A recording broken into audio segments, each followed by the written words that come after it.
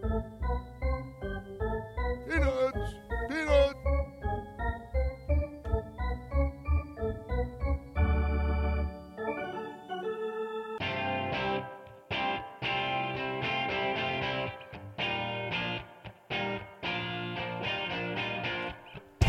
Good morning, everyone, and welcome to another edition of the Bat Around. I'm your host, Paul Valley. He is Zachary Allen Goodman, my co-host and Allen Goodman and producer. Wouldn't be another way to start the show other than that. That's the way to start. Zachary Allen Goodman Just gets everyone in the mood. I zig, he zags. Welcome to the Bat Around. Another gloomy but nice day here in the Baltimore Towson area. Today's show brought to you by your local Toyota dealer. The Toyota Tacoma comes in a range of models and trim lines, and you can choose the perfect Tacoma to reflect your unique personality and driving habits. Check out buyatoyota.com for new deals on new Tacomas from your local Toyota dealer today. Orioles, big-time winners over the formerly... what's the word I'm looking for? The formerly formidable New York Mets. I think I threw myself saying formerly when I was trying to say formidable. Over the formerly formidable New York Mets, Orioles with the big-time victory last night, 10-3 over those Mets. You look at Dean Kramer, gets into the sixth inning. He had only allowed 2 hits and 1 walk in the game and no runs.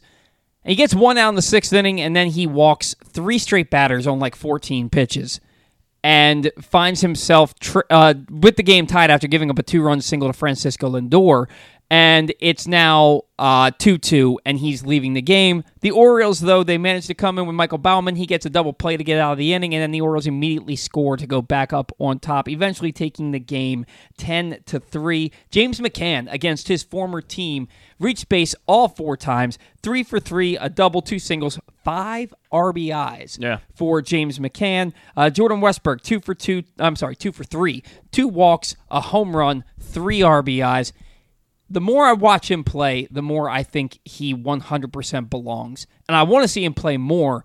With Jordan Westburg, there was a point where he sat like 3 or 4 straight games, just like Colton Cowser right before the deadline, I think it was. Yeah, where he just wasn't playing. And I understand it because Adam Frazier's having power and production-wise a career year. Yeah. And he's barreling up the ball more than he ever has. The average leaves a lot to be desired, but he's productive when he's making his contact. But Jordan Westburg proven he belongs on the field just about every day. Orioles keep rolling along. They took 3 of 4 from Tampa Bay. Lost 2 of 3 to the Phillies. They should have won 2 of 3 in that series. Blew a save in Game 2. It would have given them the series win. But then they take 2 of 3 from the Yankees, 3 of 4 from the Blue Jays, and now they've taken the first game from a reeling Mets team that traded away just about everybody not named Brandon Nimmo and Pete Alonso. Right. And look, I don't see any reason why the Orioles shouldn't sweep the series. Well, right, and I want to go back to the Blue Jays because I think that's the really significant series for the Orioles because I can't remember who was on GCR the other day, but someone came on and said, it's not really the Rays that scares me, it's the Blue Jays in this division. And I kind of have to agree with that. The Rays, they've played, 500 ball over the past month and a half, 2 months or so. They haven't been quite as good. And I don't know, that was a week ago or so now that stat came out. But I look at the Rays and I go, okay, they're scary, but they've had injuries. The Blue Jays scare me more. And then the Orioles go in and take 3 out of 4. And that kind of changed my perspective on it. I don't know if the Blue Jays are really that good. You've got a guy like George Springer, who had a few big hits in that series, actually, and especially in the series. In the one game they won. He came into the series 0 for his last 34. Right, and then had a few big hits. And I believe the one game they won, he had one of the deciding hits in that game. But other than that, there really isn't a lot of great going on for the Blue Jays right now. Well, so my perspective's kind of changed. It's funny because back in May when the Orioles went to Toronto for the first time, Toronto had won like 5 of 6. Yeah. And they were really starting to turn things on, and the Orioles swept them. Mm-hmm. And then you go back to this past series against Toronto, and Toronto had won, what was it, like 11 of 15 or something like that. They were playing really good baseball. Right. And then the Orioles came in and kicked them in the teeth again, took 3 of 4. Is it that the Blue Jays aren't as good as we think they are, or are the Orioles that much better than we've given them credit for? And it might be both. I think it definitely could be both. But, you look around the division right now, and the Yankees aren't really a threat. I don't think at this point the Red Sox are going to be a huge threat. So it's really up to who's going to be that bigger threat in the Rays and the Blue Jays. And I think right then we saw the Orioles are completely capable of beating the Blue Jays whenever they want to. And I think that's really good news. Really good news. You mentioned the Red Sox, but the Red Sox since like the middle of June been playing good. I heard last week, I don't know if this is still true because this was more than a few days ago, but it was sometime last week, I heard that the Red Sox had the best record in the American League since the middle of June. They've played great, yeah. So the whole division's tough. The Yankees, here's the thing about the Yankees. There's a lot of things about the Yankees. I called them frauds in spring training. Because you look at their lineup and they sign Judge. That's a monster contract for a guy who's played 2 full seasons. Right. He's been injured every other year. And once again, it's missed significant time. This year. And same thing with Giancarlo Stanton. And he's been, hitting a lot of home runs recently, which is what Stanton does. But the batting average is still right at the Mendoza line. That whole Yankees team is a bunch of beer league softball players. Yep. And a lot of older guys who spend a lot of time on the IL. Anthony Rizzo on the IL with concussion symptoms. Yeah. DJ LeMahieu got hurt a couple years ago, and he still hasn't returned to the player that he was before the injury. Stanton and Judge, we just talked about that. They go ahead and they sign Carlos Rodon. He's pitched 4 or 5 times, and he's been bad every single time out. Nestor Cortez hurt. Luis Severino hurt. Domingo Germán hurt. So I have a great stat to back up your argument right here. Mm-hmm. I saw this posted on Twitter by fan of the Yankees @RealBoshek, just to credit him. He found this. Brian Cashman has 25 years of drafting and developing. This is his tweet. I'm quoting. Here are the top 3 B-War players. 44.3, Brett Gardner. 39.6, Aaron Judge. 2.5, Anthony Volpe. Yeah. He's third. Yeah. Out of the guys Brian Cashman's drafted in his career. Yeah. It's unbelievable. That's absolutely unreal. Their farm system has left a lot to be desired. They have a lot of guys who, when they're on the field, are really good, but they aren't on the field that long. Anthony Rizzo got off to an amazing start this year and fell off a freaking cliff about the middle of May. This team, you take away Garrett Cole, you take away Aaron Judge, and they're one of the worst teams in baseball. Correct. Absolutely. The bullpen's very good, but you got to get to the bullpen with a lead. Right. And they don't hit. and here's the other thing. They have gone out and they've spent money, right? They've signed Garrett Cole. They've signed Carlos Rodon. They've re-signed Aaron Judge. They have the big contracts for Stanton and for LeMahieu, right? They kept Anthony Rizzo at $18 million a year, which was, I like Anthony Rizzo. He's a great defender. He has power, but he hasn't been better than like a .230 hitter in 4 years. So I look at that team and I say, you guys are spending your money in the wrong places. You're not drafting and developing. Yeah. You're spending your money on aging, often injured players. Right. You've got to get younger and you've got to get better fast. And I don't want them to. I don't like the Yankees. The Yankees not being good is awesome to me. But sure, yeah. I don't disagree. Brian Cashman's track record with drafting and development clearly is horrible. Not good. His team has been underperforming. Hasn't won a World Series since 2009. Have they even been back to a World? No, they haven't even been back to the World Series since 2009. You know, and Aaron Boone, one of the worst tactical in-game managers I've ever seen. And so you look at John Schneider is really bad. He's quite bad. He's really bad. You look at that team. How much longer does Cashman keep his job? How much longer does Boone keep his job? I mean, Boone was winning 95 to 100 games for a few years there because the talent then was so good. Now they have middling and declining talent, and they're signing all these guys who, when they're good, when they're on and good, are really good players. They're signing a bunch of Chris Bryants. Right. You know, I don't even think people realize just how bad that stat is, that Brian Cashman has gotten 2 guys above 2.5 WAR. Mm-hmm. That he's drafted in 25 years. And he's signed a lot of international guys. I have to give him credit there. I mean, there's been guys that, and Robinson Cano being one of them, that he signed out of the Dominican Republic, I believe it was, and made into one of the best players of all time in Robinson Cano, one of the best second basemen. But you have to look at his drafting record, and it's clearly been extremely poor. Extremely poor. That's 25 years, and Anthony Volpe, who I wouldn't even really call a very productive player this year. He's been okay, but you love Anthony Volpe. I love Anthony Volpe, but he hasn't been very good, and I can't dance around that, unfortunately. 2.5 WAR for Anthony Volpe's career is the 3rd best guy drafted by Brian Cashman. That's unbelievable. And I'm sure there's been guys that have been drafted, traded, and that's a whole other story. But what I will this say, is Yankees. what I will say is because they're the Yankees, it's harder to hit on guys when you're constantly picking in the bottom quarter of the league, bottom third of the league, because you're winning every year. They have no losing seasons over that 25-season stretch. They're somehow above 500, despite, in my opinion, maybe having the worst roster in the division. Well, I think the discourse about Brian Cashman is starting to really change, too. You saw on MLB Network, I don't know if you were watching right before the trade deadline, but they brought up Stanton, and usually MLB Network generally carries the water for the Yankees in a lot of ways. They talk about the Yankees very positively. And they eviscerated Brian Cashman. They just went after him, and they said this is one of the worst moves in recent history. And I think it was Steve Phillips was one of the guys talking, and there were a few others. But it was just completely different narrative than we've heard about Brian Cashman and the Yankees from even the media. So that's interesting. Their team is very middling. They're very middling, which is weird to say about the Yankees, but it is what it is. And look, at some point, you have to believe, because it's the Yankees, that they're going to make the moves to turn this thing around. But they haven't.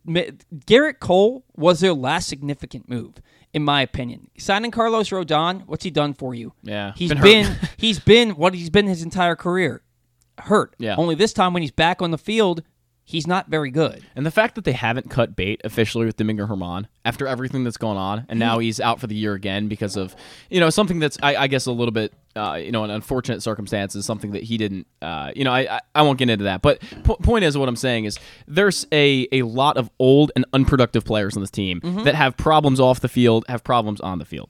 Luis Severino gave up 3 runs in the first inning yesterday. His last 2 starts, he's given up 10 runs in the first inning. I believe he gave up 9 runs to the Orioles last Sunday, and then 5 runs last night to the Astros.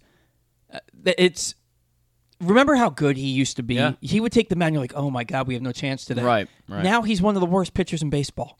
And I don't know what happened to him. I know he got hurt, and it's been a really long road to recovery for him, and every time he comes back, he gets hurt again. Yeah. At what point do they have to cut bait with him? And this show isn't about talking about the Yankees and all their problems, but it's all leading to a larger point that we're making here. And you look at the Tampa Bay Rays, they lost Rasmussen, they lost Springs, they lost Shane Baz, and now Shane McClanahan is probably done for the year. Right. And that's the biggest blow of them all. Yeah. By far. Last year's Cy Young Award winner, potentially this year's Cy Young Award winner, he's probably done for the year. Unbelievable. And so this division is the Orioles to lose at this point. The Orioles are coming from such a position of strength right now, and they go out there and they just win.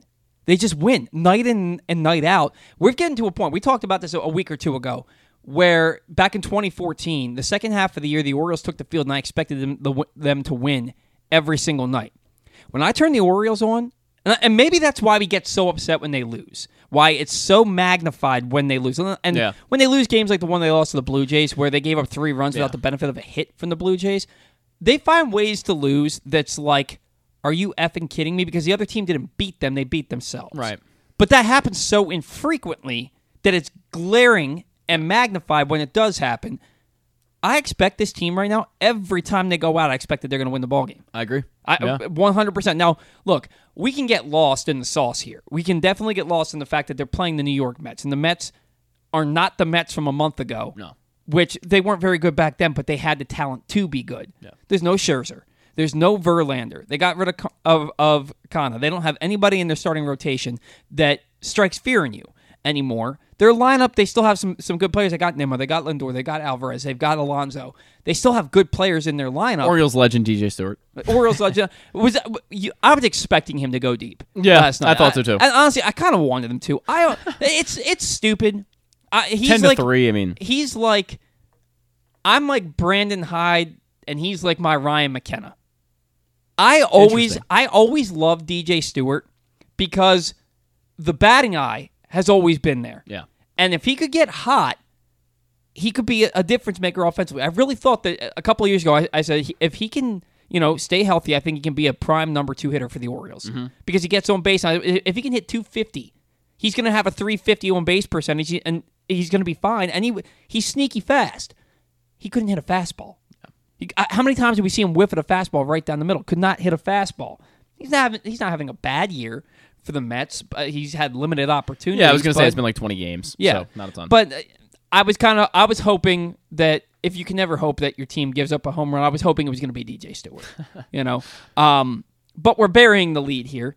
The Orioles, best team in the American League record-wise, best team in the AL East, which is the toughest division in baseball, and they added Jack Flaherty, which what happened at the deadline, people are freaking out. And I tried not to post anything because I'm like, they're going to do something. And then you get to the last hour. And I tweeted out, on the one hand, I trust Mike Elias is going to do something because it's very obvious that he needs to. Yeah. On the other hand, I'm trying to also figure out how the broadcasters are going to spin a non-move at the beginning of the broadcast tonight by saying, this team already has the best record in the American League and they just trusted their guys. Goes out in the 11th hour and he makes a trade for Jack Flaherty. The Orioles give up Drew Rom, Cesar Prieto, and I can't remember. Zach Showalter. Zach Showalter. I knew the last name. I couldn't remember his first name was Zach. Gives up Zach, and they give up Zach Showalter. No top 10 prospects to get Jack Flaherty. Now look, Jack Flaherty, before his injury history, at 23 years old, was one of the best, 22, 23 years old, one of the best pitchers in the National League. He was a Cy Young candidate. He looked every bit a Cy Young candidate when he pitched for the Orioles. Sure did. Gave up a single and a walk to start the game, and then nothing after that until the sixth inning. The sixth inning has been the Orioles starters' kryptonite for some reason. Guys get into the sixth inning, and all of a sudden they lose their command and start giving up hits and runs. But 6 innings pitched, 2 hits, 2 runs, 2 walks, 1 run, 8 strikeouts. He was every bit as advertised. Dominant. And then some. He had thrown 6 pitches at 96 miles an hour or faster all season. He threw 7 in that start for the Orioles, including his only pitch of the season at 97 or higher. Right. 97 miles an hour, and I believe it was his first fastball. Now, Andy Kotska, from the Baltimore Banner, who we're going to have on the show later today, he came out, he asked Flaherty after that start, was it something the Orioles tweaked? And Flaherty said, no, there was no time to implement any changes. I think it was adrenaline and being on 8 days rest. Yeah. So, but really, really good to start. He had a 3.04 ERA in his last 5 starts coming into that start with the Orioles. Looked as good as you could have hoped him to look.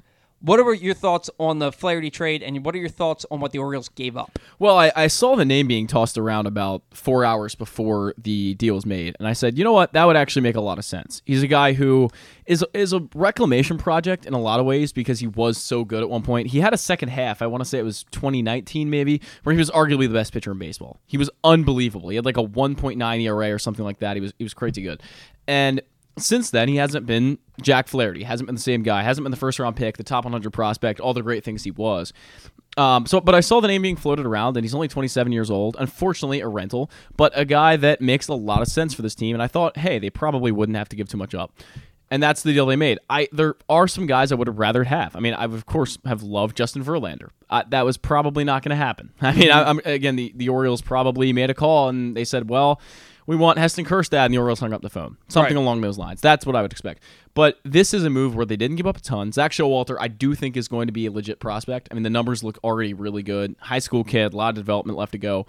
But Drew Rom, I don't really see as much of anything more than a depth piece. Cesar Prieto, unfortunately, was never going to have a chance to play here. Never was going to have a chance. The bat was going to play, but the defense, he's not a good defender. So, overall, I mean, this trade makes total sense. You look up and down, it makes total sense. You have to give up something to get something. Giving up was Zach Showalter. Get something, you get Jack Flaherty, who, if you turn around into what he was, just a few years ago, can be definitely one of the better pitchers in baseball. It's a really high upside move.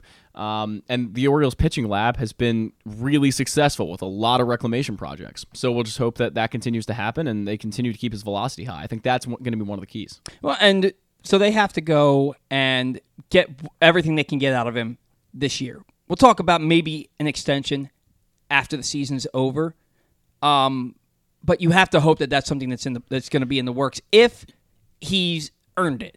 He can't go out there and pitch to a 4.5 ERA the rest of the year. And, I mean, the Orioles might offer him something, but it won't be what they should be offering a guy that they made a big move for at the deadline. You're right, they have to give up something to get something, and if what they're giving up is a high school draft pick as a pitcher who has really great stuff but is still years away, you can live with that. He's like a 2026 guy, probably. Like, you're looking far down the line for him, but the numbers, I think he had thrown like a 0.9 ERA this year so far. Like, he'd been really good. Yeah. And only a few starts, low sample size, but Showalter was an 11th round pick last year, a guy I think they signed over slot for a decent amount, and that again, you got to give up something to get something, and certainly you'd rather give up Zach Showalter than Heston Kjerstad, Colton Cowser, Jordan Westberg, any of those guys. So it's a win. Saw a lot of people upset about the inclusion of Drew Rom, and I'm just like, would you have been that upset at the inclusion of like Zimmerman? Yeah, because it's the same thing. It would have been the same thing, right? So. I don't know, man. I thought this was a good deal. He went out there and showed it was a good deal with his first start. I'm happy with it. Are you surprised that they didn't go get a reliever? I am not surprised because this is Mike Elias we're talking about. I really feel like Mike Elias just wants to use the depth they have in the organization, but I really am disappointed in that. And I know we're going to talk about that in Orioles Banter a little bit more, and I'm going to explain my feelings and dive into a little bit more there, but I feel like there's an opportunity missed. I really do. I think a lot of us do. We will get into it in the Orioles Banter because they have options. It's just, how do you bridge the gap till those options are ready to get? By the way, Drew Rom, 5.34 ERA over 19 games pitched this year. I really don't feel any sadness about Drew Rom being in that trade. Yeah, I wish him best of luck. But hopefully he can do something. He's always had a good career in the minor leagues. He's always put up good numbers. He's a 4A guy, in my opinion. 4A guy. He's the Ryan McKenna of pitchers. I was going to say that, and there's been a lot of hate spewed at Ryan McKenna, and it makes me feel bad because I've talked to him on Glenn Clark Radio when I was a producer there. I'm sure he's a great guy, and he's fine. There's nothing wrong with Ryan McKenna. He's a good person. He's a Major League Baseball player. I think we can agree that there is a spot on a lot of Major League rosters for Ryan McKenna. Yep. On this Orioles team, because of what they have already, when it's also a year from now, you're going to look at the Orioles roster as maybe the best in all of baseball. With what they have coming through the pipeline, Jim Bowden was on 105.7 The Fan yesterday, and he said he thinks Jackson Holliday could come to the majors right now and hit 300. And wow, he's coming up next year. That's why Joey Ortiz doesn't have a future in Baltimore unless he plays second base. You know what I mean? Heston Kjerstad has been tearing the cover off the ball everywhere for a year and a half now. Yeah. And right now, there's not a spot for him. There's no reason he's not in the major leagues right now, aside from the fact that if they bring him up, they want him to play every day, and who's he going to play over at this point? Yeah. So Ryan McKenna, it's not, oh, I hate Ryan McKenna. He's not good enough to be on this roster. Correct. Anymore. Yeah. And you look at what the Orioles did last night, and the first five guys reached in the bottom of the sixth or I think it was the bottom of the seventh inning. First five guys reach, and the Orioles put up a 4 spot, and he comes up and strikes out. And in the Blue Jays series, twice with the bases loaded, with one out. In the game that they lost, he came up with the bases loaded twice and struck out, and he comes up with nobody on base. His next at bat. And he flies out to deep right field. If he does that in either of his first two at-bats, different ball game. I mean, all you have to do is put a ball in play deep enough to. I mean, it's just not that. It's not that crazy. It's really not. So Ryan McKenna to me, and he probably can even beat out a ground ball if he hits it. Tries to hit one of the left side or something like that. This guy's got to put the ball in play, and he doesn't a lot. And the numbers have kind of dropped off for him. He had that one stretch where he was up to like 305. Yeah, he had a really nice stretch from the end of April through like the end of May. But the numbers are not there anymore. Yeah, and hell of a bunter. And I'm not saying that to make fun of him. I'm saying that because it's a lost art in baseball. When the guy goes to put down a bunt, he gets it down almost every single time. And that's important, especially for the role that he's filling. When he's batting and there's runners on first and second and nobody out, he needs to be bunting every time. And the fact is, if he does, he gets it down. That's what a fourth outfielder is supposed to do. Play good defense and play fundamental baseball, get the guys over. Exactly. Striking out the bases loaded in a big situation with one out 2 times in a row, not what you're here for. It's not it. No. You've got to do something. You've got to be able to put the ball in play. And again, I don't dislike Ryan McKenna, the person. He started 4 games in a row with Colton Cowser. And I get it that Colton Cowser's really been struggling. Yeah. But the guy comes up in his lone at bat the other day and rips a double into the gap. And instead of trying to take advantage of that and say, you know what, maybe he's going to start to build confidence off this, let's play him, he rides the bench again. Then he comes in as a pinch hitter. He strikes out twice. I think the only way Colton Cowser is going to get going this season is to play. Is to actually play. And not to play once or twice a week. It's to play every day. They've got to get him in there because, frankly, they don't have a better option right now. And also, one more thing about the outfield that it's driving me crazy is that Brandon Hyde has started for 2 days in a row Ryan O'Hearn in the outfield. Yep. It's got to stop. It's got to stop. Ryan Frazier playing left field, Ryan O'Hearn playing right field. You have 19 outfielders on your roster. Why in the world do you need to play infielders in the outfield, especially when they're limited as outfielders? Right. I get it. You wanted to have O'Hearn's bat in the lineup. One, he didn't do anything last night. And two, you put him in right field. Right. And you're not playing Santander, and you're DHing Rutschman. I get it. You do need to lay off with Rutschman a little bit because you're getting you're into that stretch run now. It's August. He's played more than any catcher in baseball, so I totally get that. But I don't know, man. Ryan O'Hearn playing right field, not for me. It's not for me either. And I love having Ryan O'Hearn's bat in the lineup. He's been huge. I don't think the Orioles are where they are without Ryan O'Hearn. Yeah. I really don't. No, he's had an incredible season. They can figure something out to not make him in the outfield. They can figure something out. Yeah. I guarantee you they can make this happen. Where Ryan O'Hearn's DHing, Ryan Mountcastle plays first base, Mountcastle gets the day off, whatever it is. Ryan O'Hearn's bat has to be in the lineup. It's not in right field or left field. Yeah. Frankly, ever. It shouldn't be. Yeah. And then the good news is Cedric Mullins starts a rehab assignment tonight with the Bowie Bay Sox. He'll be there today and tomorrow. Hopefully that means he'll be back in the next week or so. I'm sure that they want to kind of take their time with him because I think maybe he came back a little quickly after the first injury, and maybe that led to the next one, and hopefully gets off to a better start than he did last time because really slow start when he came off the IL the first time around, and then as soon as he started to heat up, he got hurt again. So hopefully he can hit the ground running coming on this rehab assignment. But look, anything that we frown upon right now, we're splitting hairs because this team is really good and they're playing really good, inspired baseball. And at this point, I don't see how they aren't the favorites to go to finish this thing in first place, given the rest of the division. And with that in mind, we now are joined by Stan the Fan Charles for his weekly segment. Stan, good morning. How are you? Good morning. How you doing, guys? We're doing great. Orioles with a big win last night against a lowly Mets team. And Stan, Zach and I were just talking about this in our intro to the show, that you look at the rest of the division and you look at how the Orioles, both times that they've gone into Toronto was playing really good baseball, and the Orioles kicked them in the teeth each time. The Yankees are hurt and on a downward spiral, in my opinion. The Red Sox, I don't think, have the pitching to make a run, and the Rays have 4/5 of their opening day starting rotation on the IL, and I think all of them are going to end up missing the rest of the year. This division has to be the Orioles to lose at this point, does it not? It sure feels that way right now. I wouldn't underestimate Tampa having one more run in them. They picked up Aaron Savali at the deadline, so they start with Tyler Glasnow and Savali, and if Savali pitches at a high level and stays away from injury, that gives them two really, real solid starters at the top of the rotation. But right now, I don't think they have enough in the pitching department.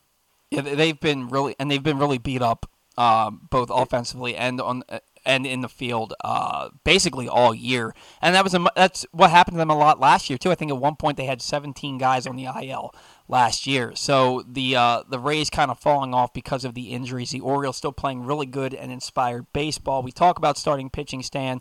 Dean Kramer goes out last night. In the first 5 innings, he looks absolutely phenomenal. Gets an out in the 6th and then walks 3 straight guys on like 15 pitches and then gives up a 2-run single to Lindor. Dean Kramer, what are you seeing from him? We've already seen Tyler Wells demoted to Double-A to kind of get a breather. They sent him to their pitching lab. Is it now becoming even more magnified with Dean Kramer's struggles hitting a wall in the 6th inning and what we've seen from the rest of the rotation as they're all coming up on career highs for innings? Well, that Met team last night was really a lifeless bunch. They really looked like a miserable team. And I'm just going to give this a one-off on Dean Kramer, that he just sort of got lulled into, where his head wasn't fully involved in that game last night in that sixth inning. I don't know what caused it. I don't think it has really anything to do with hitting a wall.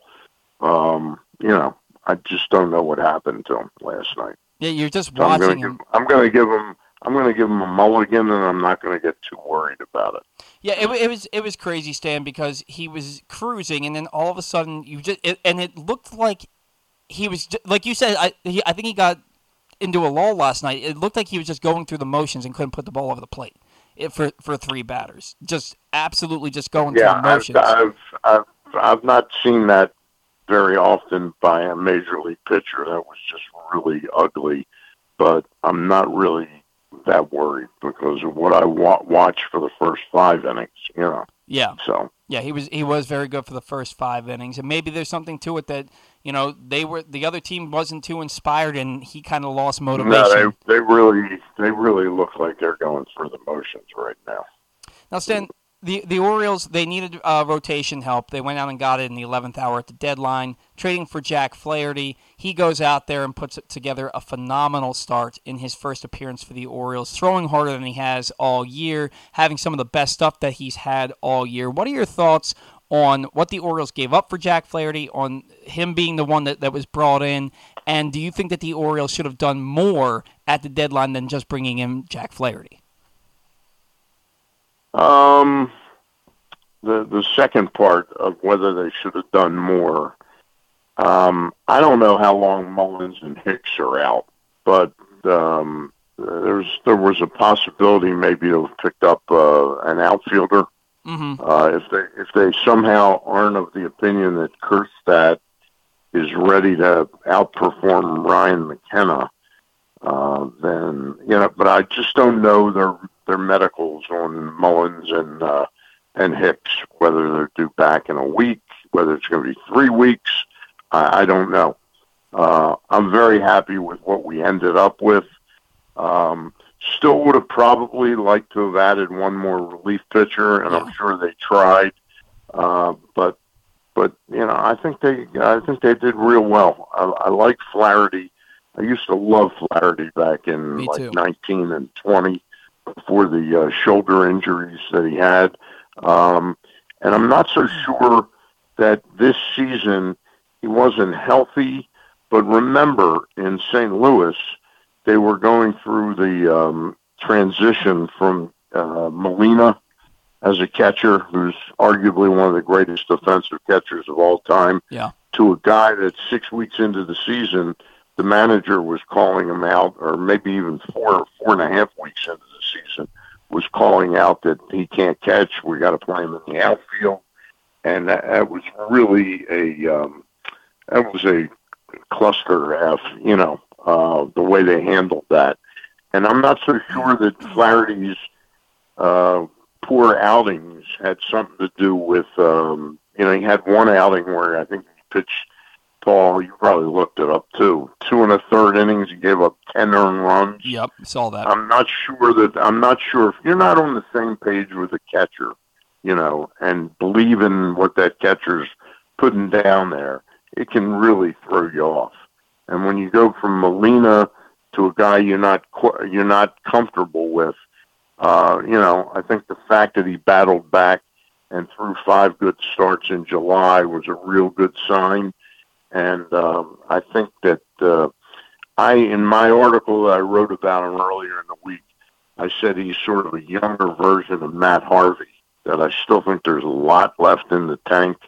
And I'm hopeful that Chris Holt and Darren Holmes and the analytic people in the organization can help him to look a lot more like he did on Thursday afternoon than he's done for most of this season, Yeah, he certainly looked every bit of the role that he was brought in here to fill at the trade deadline. Now, Mike Elias said they took some really big swings leading up to the deadline. They were linked to Dylan Cease, linked to Justin Verlander, and even Eduardo Rodriguez before pulling the trigger on Flaherty.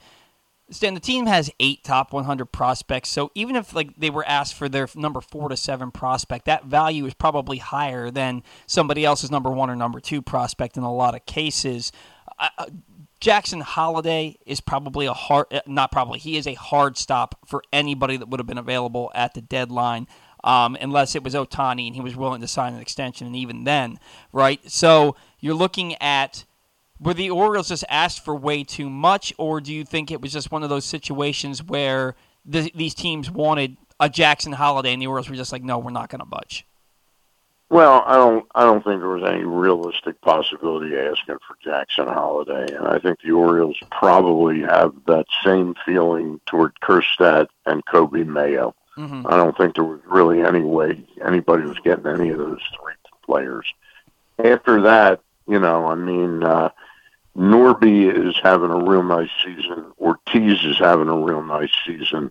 Am I missing somebody really special after that? You already said Kjerstad. There's not really anybody else. Yeah, there's Kjerstad, Mayo, and Holliday, and Ortiz, and Norby. Right. I think that, first of all, it turned out, surprised me that Eduardo Rodriguez essentially did get traded, but he had the 5 and 10 year, right to turn down a trade. That he turned down a trade to the Dodgers to stay with the Tigers. Mm-hmm. It was pretty interesting. I mean, it was interesting, So I don't know that that was really a realistic possibility that he would have left for Baltimore either. I don't know. Well, they did say that he had 10 teams in his no trade clause that he would have to okay a trade. Some of the teams that he would have okayed a trade to were the Orioles, were the San Diego Padres. And he said he wanted to stay on the East Coast, but he would have gone to the Padres. It was just something with the Dodgers, maybe their core values, that he said he's not going to get into, he's going to keep to himself, where it just wasn't a fit for he and his family. Right. So, anyway, I think they did real well. I like the upside in Flaherty rather than figuring out why Cease is having such a poor year. Yeah. And once you get him, and you had to give up more.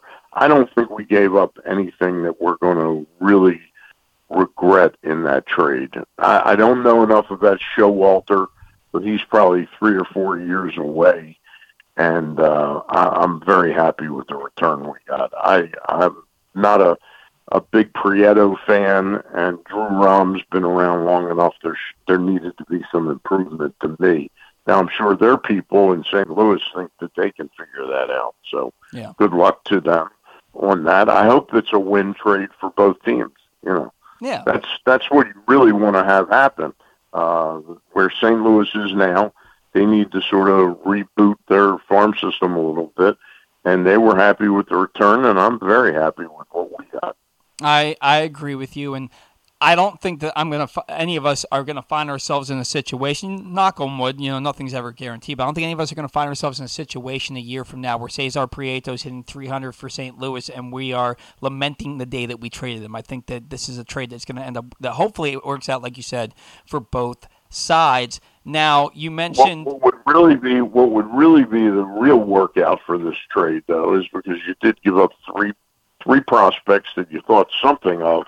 Would be really nice if what I envision happens, that Jack Flaherty, who has had some health struggles and some pitching struggles over the last 3 years, if Holt really can help him get back to closer to what he was, and I don't know we'll ever see the guy that threw 99 or 100, mm-hmm. but if he brings him back and then he's a free agent, and the Orioles try and sign him, I'm not saying a 5-year, $80 million contract, but perhaps a 2-year, $24 million contract. Mm-hmm. He'd be wise, if he gets the good results here, he'd be wise to stick in Baltimore for a couple of years, and that would really make the trade a big win, in my opinion. I agree with you. I think that and Zach and I kind of touched on that a little bit right before we got you on, that's kind of the goal, right? That he comes in here and he pitches like a number 1 or a number 2, and then you're able to sign him to an extension, like you said, maybe 2, maybe 3 years, and at that point he's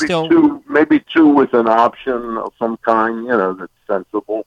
But Go ahead. I don't really think there's any way you make this trade if you're not planning on at least trying to make him an extension candidate. I think you almost have to make this trade with that in mind. So that's just my look at it. I rentals are not something that I see Mike Elias being super interested in overall.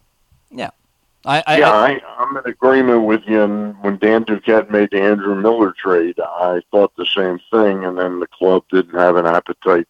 When you go back to that, Zach, even if you didn't really want Andrew Miller here for 5 years, you could have signed him and knew that at that trade deadline that next year, you would have been able to move him to anybody would have wanted him if he was signed for 4 or 5 years.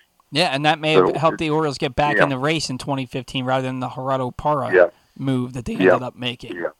So, Stan, we talked a little bit about the Orioles bullpen and how they didn't really make a move aside from Fujinami, which was 2 weeks before the deadline.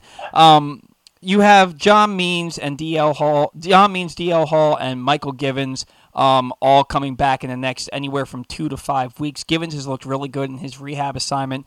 Tyler Wells was demoted to Double-A to get a breather. They sent him to their pitching lab in Bel Air. I imagine that he's going to be moved to the bullpen for the rest of the season, especially when you look at the addition of Flaherty. Austin Voth and Keegan Aiken are going to be on their way back as well. What is your expectations for these guys coming back to the bullpen? Do you think that there can be significant improvement to this Orioles relief corps internally at this point? I think that they feel that way, and I think that was the calculation they made versus giving up, say, a Norby for something.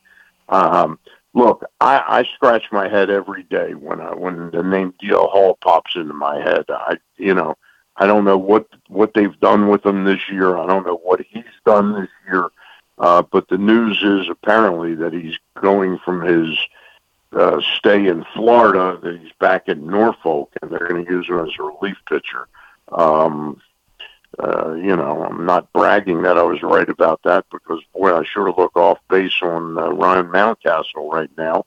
But I think that DL Hall and Tyler Wells have a real strong chance at helping this team, in some way, shape, or form. Yeah, his last rehab appearance for DL Hall, he pitched 2 innings. He struck out 5. His fastball was touching 96 miles an hour. It's not 98 to 100 that we're used to seeing from him, but he was at 92, 93 before he went down to Florida. So the velocity seems to be coming back incrementally for him. If they can put him into a relief role and he can come up in like late August through September, be part of a playoff rush potentially, and pitch like he did last September out of the bullpen, it's only a win, in my opinion, for this team. I think wouldn't, and on Wells, I wouldn't see why he couldn't come back and be, a solid 2-inning guy. Mm-hmm. He'd be, in my opinion, he could be what Fujinami is without the concerns that you're going to get the ugly Fujinami. Right. Wells should be able to go right back into that role. If you recall, and you know me, Paul, long enough, I'm always about these guys being relief pitchers that are sort of questionable starters. Mm-hmm. And I have to admit that Tyler Wells looked the part of a starting pitcher for about 18 starts this year, 17 starts. But my concern with him wasn't that he had the stuff. He didn't have the stuff to be a good starter. It was always whether or not he would break down. And I thought, given the situation this year, I would have liked to have seen him been that twin tower with Bautista. Remember, when I was talking also back in March, we didn't know what we were going to get out of Cano at all. And that's been sort of that looks like right now it's been fool's gold, that we may not get that close to that Cano again. We'll see as time will tell, but it's sure nice to have the option of perhaps getting Tyler Wells in that bullpen. Yeah, and that was the thing that we talked about in spring training, because it was coming down to that 5th starter role, and it was going to be, is it Tyler Wells, is it Grayson Rodriguez? Wells ended up winning the competition, but the argument was, put Grayson in the rotation, Wells can be that kind of long man, or he can be a back-end guy for you, and I think it makes that team that much better, especially with the bad start that both got off to as the long relief guy, that Wells could have filled that role and made the Orioles better, which is hard to say because they are very, very good with the best record in the American League, second best record in baseball. But now you're looking at it, and like you said, 18 starts, Tyler Wells was very, very good. Looked like a borderline ace for this team. And I still think that they have visions of him being that guy for them in the future. But I think, like you said, a Twin Towers thing with Felix Bautista in the back end of the bullpen, I think is going to be good for the Orioles the rest of the way. And you also look at it, Stan, when I watched him pitch, when I've been watching Cano pitch recently, I don't think it's a matter of stuff. These guys look absolutely gassed to me. I'm seeing sweat dripping off of Wells' face in the second and third innings. They look just like they're absolutely gassed. That's got to be what it is, right? I don't know exactly, but I will tell you this. And I play fantasy baseball, and I try and learn as much as I can. My entire pitching staff right now, I've got Nathan Eovaldi, went on the IL, and right after the All-Star break. Griffin Canning, who must be sort of in the same mode as Wells, is on some kind of over his pit. He's on the IL. Now I've got two starters. I have Luis Castillo last night, has a 5-1 lead over the Angels and couldn't hold it. Yeah, he's 7 runs. And Bailey Ober, his last two starts have been off. It seems to be a sort of an endemic right now with starting pitchers and relievers being gassed. I still think there's something from the carryover from the pandemic. I know we seemingly are a couple of years beyond that, but I think it's really had a deleterious effect on pitching stamina. It's been really interesting to watch. Are you anticipating a similar issue for Grayson Rodriguez as the rest of the season progresses? He's been really good since coming off the IL, and he would look even better, not coming off the IL, since returning from Norfolk. It would look even better without the inherited runners allowed to score once he leaves the ball game. Are you anticipating something similar, or is what you've seen from Grayson Rodriguez indicative of what you think he's going to do the rest of the year? I'm not sure. I'm not sure yet, but I will tell you this: these first two starts back, or 3 starts now? The last two have been really, really good. And this last one, who did he pitch against the last game? Was it Toronto? Toronto. Yeah, that was the best I've ever seen him throw. Mm-hmm. But he gets to that 6th inning, and I think it's more mental fatigue than physical fatigue. I don't see the stuff suddenly ticking down. I see his mindset of how to pitch to batters. Look, this is a guy who I've preached has always been treated with kid gloves, going back to when he first came up, where, those first 2 seasons, he was pitching essentially 3 innings or 4 innings, and the club just wanted him to get out of games healthy. That's not a way to develop pitchers. It might be for a guy who had arm problems, but we never heard anything about any, a problem in high school or a problem that arose in year 1 where they said, hey, we just want to get him through this season healthy. It just seemed to be a design that we're going to be very careful with this guy because he's such a tremendous prospect. And I think it really backfired on his development. Now, having said that, you still have 2 incidents that played a part in that. And one was the pandemic, which Mike Elias couldn't predict. And then you also have the lat tear or strain last year, where I think he was very close to being ramped up to go 6 innings in games. Yeah. Well, but right now, whatever it is, he looks. The overall thing I see is a guy that is very confident in his stuff. He's confident that he belongs. But boy, it's almost like clockwork. He gets past 5 innings now, and it's just a struggle for him.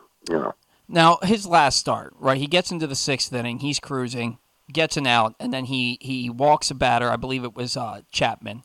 And then, sorry, it was Brandon Belt. He walks Brandon Belt, and then he's facing Vladimir Guerrero, and it's a 10-pitch at bat. 10-pitch at bat, and Vladdy's fouling pitch off after pitch off after pitch off, and he throws. I think he gets mentally fatigued when he can't put a hitter away. And that's going to come.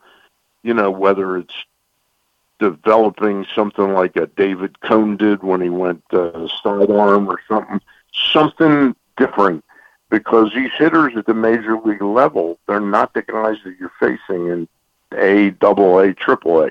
They know how to keep bats alive. That can be very frustrating mentally and physically to a pitcher. You know who's like that, and he still is. I was watching the other day, Gausman. As good as he is now, and he's a very good pitcher, there's no question, he can get into at-bats where guys just are able to foul him off. Mm-hmm. I remember that from when he was here. Yeah, a lot of foul balls I against used him. to watch every start with him. He'd get one bad call by an umpire where I'd say he should have had a strikeout there, and it would all go downhill from there for him. He's still got a little bit of that in him that he doesn't fully know how to put hitters away.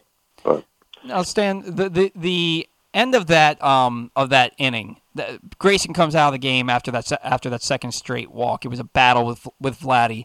Fujinami comes in, walks a guy, and then hits the next two guys with the bases loaded to allow 2 runs to score. And then there's a routine ground ball to shortstop, and Mateo tries to field the ball and throw it in one motion while also obviously not looking, and he botches the ground ball. Now we're watching Jorge Mateo. I think he was 11 outs above replacement last year. He's 2 this year, and in the last month or two, he's actually like in the negative. So my question is, are we at a point now, especially with the fact that Arias, Mateo, and Joey Ortiz, none of them were traded at the deadline. Mateo hasn't hit for 3.5 months now, and now we're looking at his defense starting to struggle too. Is the writing on the wall that Joey Ortiz's time should be now? I was asked this by a good friend of mine who really follows the minor leagues quite a bit, and he was really pushing me on this. I'm still a Mateo guy, but I have to be honest. His defense, now that he's a spare player, has not been up to snuff. To give him enough value. I still like him for what he brings to the table. And the key thing for me is I haven't seen, any fielder that sits behind you played enough ball. If they're not throwing strikes, it can lead to a lack of focus. Yeah. And that one inning, I'm going to sort of throw it on. He just was in a mode where the pitcher wasn't throwing no pitcher was throwing any strikes, and all of a sudden you got a ball hit to you. And he botched it. There's no question about it. He had that double clutch in Philadelphia, and he has not been what he is. I'm still in his camp though right now. But I can certainly see an argument being made that Ortiz, who I understand is the best defensive shortstop in the system, that perhaps it might be time to bring him up to be the spare infielder. It was reported yesterday that the Orioles were working Mateo out in center field. Is this a thing where, because now they're trying to maximize his value so that when they do, they can bring him in late in the game as a pinch runner for somebody, and then he can go play the outfield if they don't want to get the guys who are already in the infield out of the lineup and out of the defense? Do you think that that's kind of why they're trying him out in the outfield right now, so that he can, fulfill that role if he has to late in ball games as a pinch runner? Yeah, it makes perfect sense to me that he would. But I haven't seen him play. I know he played a tiny bit of outfield. I think with San Diego. Mm-hmm. I'm not sure, but I'd have to see him whether I think that he can do that. But certainly, look, I've got to be honest with you. I brought that up to a scout that scouted Jackson Holiday, and I know I mentioned it once on this show 6 or 7 months ago.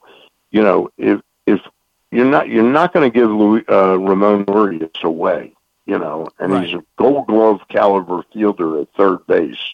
And Gunnar, if Urias is playing third base and Henderson's playing short, where is Jackson Holiday going to play? Right. I don't think it's just an automatic that Jackson Holiday will be the shortstop of the Baltimore Orioles. I think you can see a scenario where Jackson Holiday could be a center fielder, perhaps. And this scout told me that he could play anywhere, that he would be fantastic in the outfield as well. That's why they draft a lot of shortstops, because they have that versatility. They're athletes. They have that versatility. Yeah. Now, I would love to see how Jorge Mateo can chase down a fly ball that's hitting the gap. that's just something I want to watch. I just want to see him glide to a baseball that shouldn't be caught and catch it. But what would scare me about him in the outfield is, as we've watched his defense go down as he's become a part-time player, is how much dead time there is for outfielders. Sure. And if you're an infielder, it's almost by safety that you have to really pay attention, you know what I mean, and have focus on every pitch, because that ball is hit to you like a bullet and you're not paying attention. In center field, I wonder if he would have lulls of concentration out there. That's my one fear for him. It's possible. We saw it in the infield the other day with Fuji on the mound, as you just mentioned. So, Stan, what do you got coming up? Monday at 4:00, Ross and Luke and I will touch on some baseball stuff, and then on Thursday we've got at 7:00. We'll do the Zoom with Andy, Gary Stein, and I will have Andy Dolich and Marty Conway with our sports business confab. And speaking of business, I just want to tell you that we welcome aboard Superbook Sports as a sponsor on all of the press box programs. Superbook is the most trusted name in Vegas, and now you can use promo code StanCharles23 to score up to $250 with their first bet bonus. Win or lose, they will match your first bet up to $250 with promo code StanCharles23, all one word with no spaces. I'm asking all my friends out there who are looking for a sports betting system to go to Superbook Sports. Superbook Sports. Thank you so much, Stan. We appreciate it. We'll talk to you next week, all right?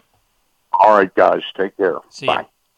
Now is Stan the Fan Charles back for his weekly segment. Stan has changed up the format for his weekly shows. Now every Monday at 6 p.m., Stan will be joined by former Orioles pitcher Ross Grimsley and Press Box's managing editor Luke Jackson to break down the latest with the Birds. Every Thursday night, Stan and Gary Stein will chat with a different newsmaker from the world of sports. This week, the guys caught up with Ahmed Ghaffir from InsideTheBlackAndGold.net, and you can watch the shows live at Facebook.com/PressBox or find them the next day at PressBoxOnline.com/video and YouTube.com/PressBoxOnline. So join Stan, Ross, and Luke this and every Monday night. We got to catch a break. When we come back in, the payoff pitch around the league. That's next on the Bat Around. You feel that? That's the sound of football coming back, and now's the time to place your preseason bets with Superbook Sports. Superbook is the most trusted name in Vegas, and now you can use my promo code GlennClark23 to score up to $250 with their first bet bonus. Win or lose, they'll match your first bet up to $250 with the promo code GlennClark23, all one word, no spaces, two N's in Glenn. Don't miss out this football season. Win some money with Superbook Sports and that promo code GlennClark23. Visit superbook.com for terms and conditions. Gambling problem? Call 1-800-GAMBLER.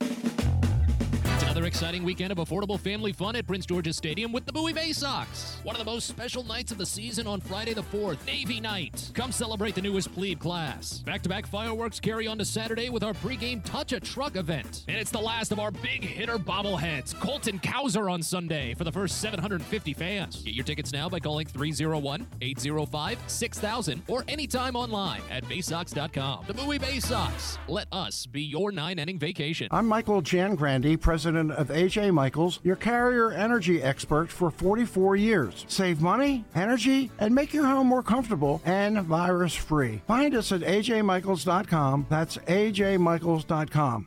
It's game on every day at Live Casino and Hotel Maryland. Here, you are in on every play with 100-foot screens at Sports and Social, the best table games action, and FanDuel Sportsbook, all just steps away. The best bar bites and drinks to indulgent steaks and curated cocktails. Your game day only gets better when matched up with Live's distinguished dining options. Late game? No problem. Our luxury hotel awaits. Live Casino and Hotel Maryland is the place to be on game day and every day. For more information, visit www.maryland.livecasinohotel.com.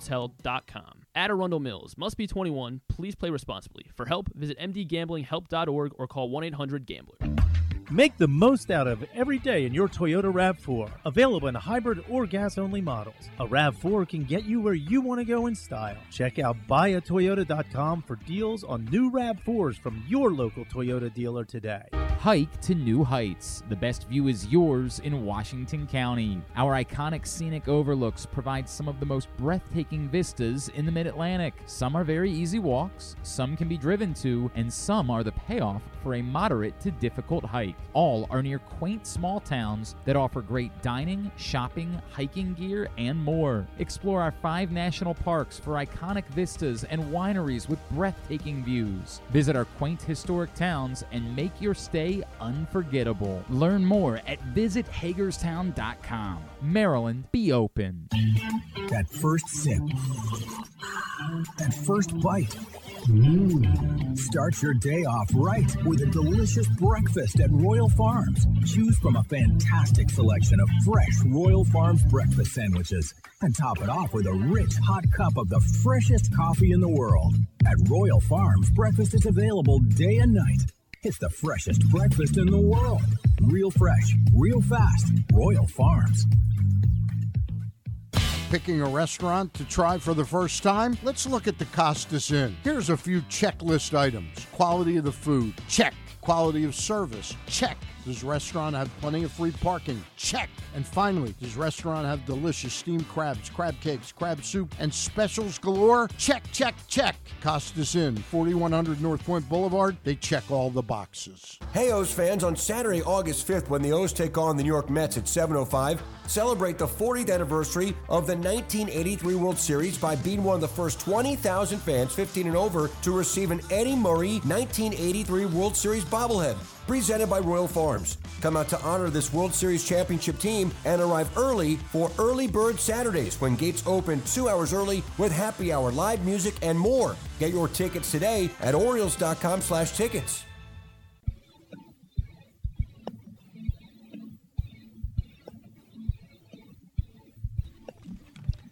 Welcome back into the Banter. I'm rolling right along here on a Saturday morning. Today's show brought to you by PressBox's Glenn Clark Radio, which is the definitive place to find the best daily discussion of Baltimore sports. Watch the show every weekday from 10 to noon at youtube.com/PressBoxOnline or facebook.com/PressBoxSports, or you can listen to PressBoxOnline.com/radio with podcasts available on iTunes, Spotify, or anywhere you get your podcasts. You never know who might pop up on GCR. This week, the guys caught up with Hall of Famer John Smoltz, former Cardinals manager Mike Schilt, ESPN's Tim Kirkchin, and even Buster Olney. You can find those interviews and more right now in the Glenn Clark Radio Week in Review feature at PressBoxOnline.com. I want to comment on that real quick, by the way. I just want to comment. I could not care less. Like, there's things I care about, and there's things I absolutely do not care about. And this falls into that category where, like, this is the only time I'm ever going to talk about this, and it's going to be done after this. I do not care about Adley Rutschman taking Mike Messina's number. At all. Like, and Mike Messina is my favorite pitcher of all time, and I don't care. It's the most irrelevant discussion to me, and the fact that Buster's still talking about it, mentioned it on Sunday Night Baseball the other night, like, I don't know. The Glenn had him on yesterday. I read what Buster said. You can go watch that if you want to learn. But I don't want to give the argument any more airtime, but it's just not a big deal in any way, shape, or form. People should stop talking about it. Like, they really should stop talking about it. I don't think people are talking about it. I think Buster maybe Buster's talking about it, yeah. And look, he was on Glenn's show, and that was actually a segment I wanted to listen to, but I didn't get an opportunity, so I might check it out on my way home today. I did, and it was Buster. Yeah. It's just... Maybe I'm not going to spoil it. You saying that makes me maybe not want to. You probably would get a little upset, I would think. Buster, all these people go after Buster, and they're like, he's not invited to the parade. Or, oh, hey, Buster, you remember tweeting this? You remember saying that? And look, there is the one part of me that the one thing I will say is that I don't want to hear Buster Olney say a positive word about this Orioles team or the players on it that are here because of how bad they were during the rebuild. I don't want to hear him lauding these players or the Orioles team or farm system because he was so vocal about it being bad for baseball. And I know it's his job to talk about the team. Yeah. But bring that same energy, man. Like I don't care what he says anymore. I stopped caring a while ago because it was so obvious that he had an axe to grind, in my opinion. Definitely. And so for me, whatever, man. I'm not a big go after Buster on Twitter. I don't really go after anybody. It's hard to say because I do, but I don't. I'm not going to be a guy who after the fact is going to come at you and be like, you remember this? But your energy, Buster, when I'm talking directly, the energy that Buster only brought about during the Orioles' really awful rebuild, those 5 seasons where they were just horrendous, or 4 seasons where they were just horrendous, bring that same energy now. Because you don't get to sit there and completely condemn the team for the way that they got here and then laud the team because they're really good now. So what it reminds me of is the Lamar Jackson argument when people originally said, oh, he can't throw, and then they just kept moving the goalposts every time he'd break a record and he'd do something new and he'd be, at one point he became the best quarterback in football and people just still move the goalposts. Right. It's what he's doing with the Orioles now where, bad for baseball. Now that they're winning and they're frankly good for baseball and the viewership is, helping ESPN out and helping the company he works for out, he's now moved the goalpost to, but they gave away Mike Messina's number to Adley Rutschman. Yeah, and they're only good because they moved their wall back. Right, and just weird arguments. So anyway, but it's interesting. I would go listen to Glenn Clark Radio's segment. Yeah, no, it's definitely a segment I want to listen to. It's important to listen to. I have to prepare myself because he's such a blowhard. That I have to prepare myself to mentally take 10 to 15 minutes of Buster only speaking. He just has this thing about him where I feel like there's just this genuine hatred of the Orioles coming out of him. It's bizarre. It's bizarre. He is so incredibly arrogant. He's so incredibly arrogant about everything baseball. It's almost like he forgot where he came from type of situation. He just where was he originally a beat writer? I'm not for the Orioles. It was originally Baltimore. Okay, yeah, I know Ken Rosenthal. I don't know if that's originally, but he what's the word I'm looking for? He cut his teeth with the Orioles. We know. I mean, we saw Dan Connolly spar with the Angeloses. Maybe he sparred with them at some point, and that's why he's got. Who knows? I don't know. I don't want to assume. To say that Cal Ripken is the most selfish player that you ever covered, and it's not close. Right. Cal is widely loved. Yes. In Baltimore. Yes. And maybe he was a selfish player. I don't know. What I do know about Cal is that he was the first person at the ballpark every day and the last person to leave. He would work out for really 2 hours. Yeah. He stood there and he signed for every fan that wanted an autograph after every single home game. He played every single day because he knew what was best for the team. And I don't know that that's selfish. I think it's Michael Jordan-esque. You have to outwork everybody else and lead by example and hold the standards that you hold yourself to, the expectations you have for yourself. If you want to win, you have to have your teammates have those same standards and those same expectations. If that makes Cal Ripken selfish because he demands so much out of his teammates and out of his team in general, okay, then maybe he's selfish. But for Buster Olney to come out and say that, what are you doing? He said that on Sunday Night Baseball, correct? Well, I don't know if he said that or if I saw someone tweet it. But I don't know where it was a snippet from something, but I don't know if he said it because I was at the game. I didn't see the broadcast. Got it. I was at the game, so all the broadcast stuff is just what I heard and what I saw from people on Twitter. I don't know if it's something that he said in the past and people kept talking about it. I can't imagine he would have said that on the broadcast. Yeah, that'd be pretty out of place. Yeah, I mean, you're probably right. I doubt he said that. But that's Buster, who, by the way, just reminds me of Pat Oswalt so much. Really? Yeah. No, I don't agree with that. I really the comedian. You know who I'm talking about? The comedian. Yeah.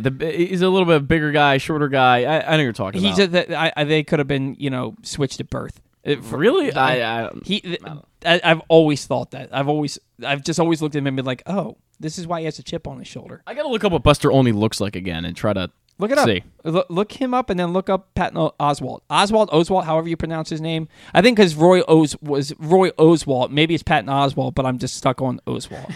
I mean, I follow Patton Oswalt, however you say it, on Twitter, and he posts pictures of himself sometimes. So that's what I'm going off of here.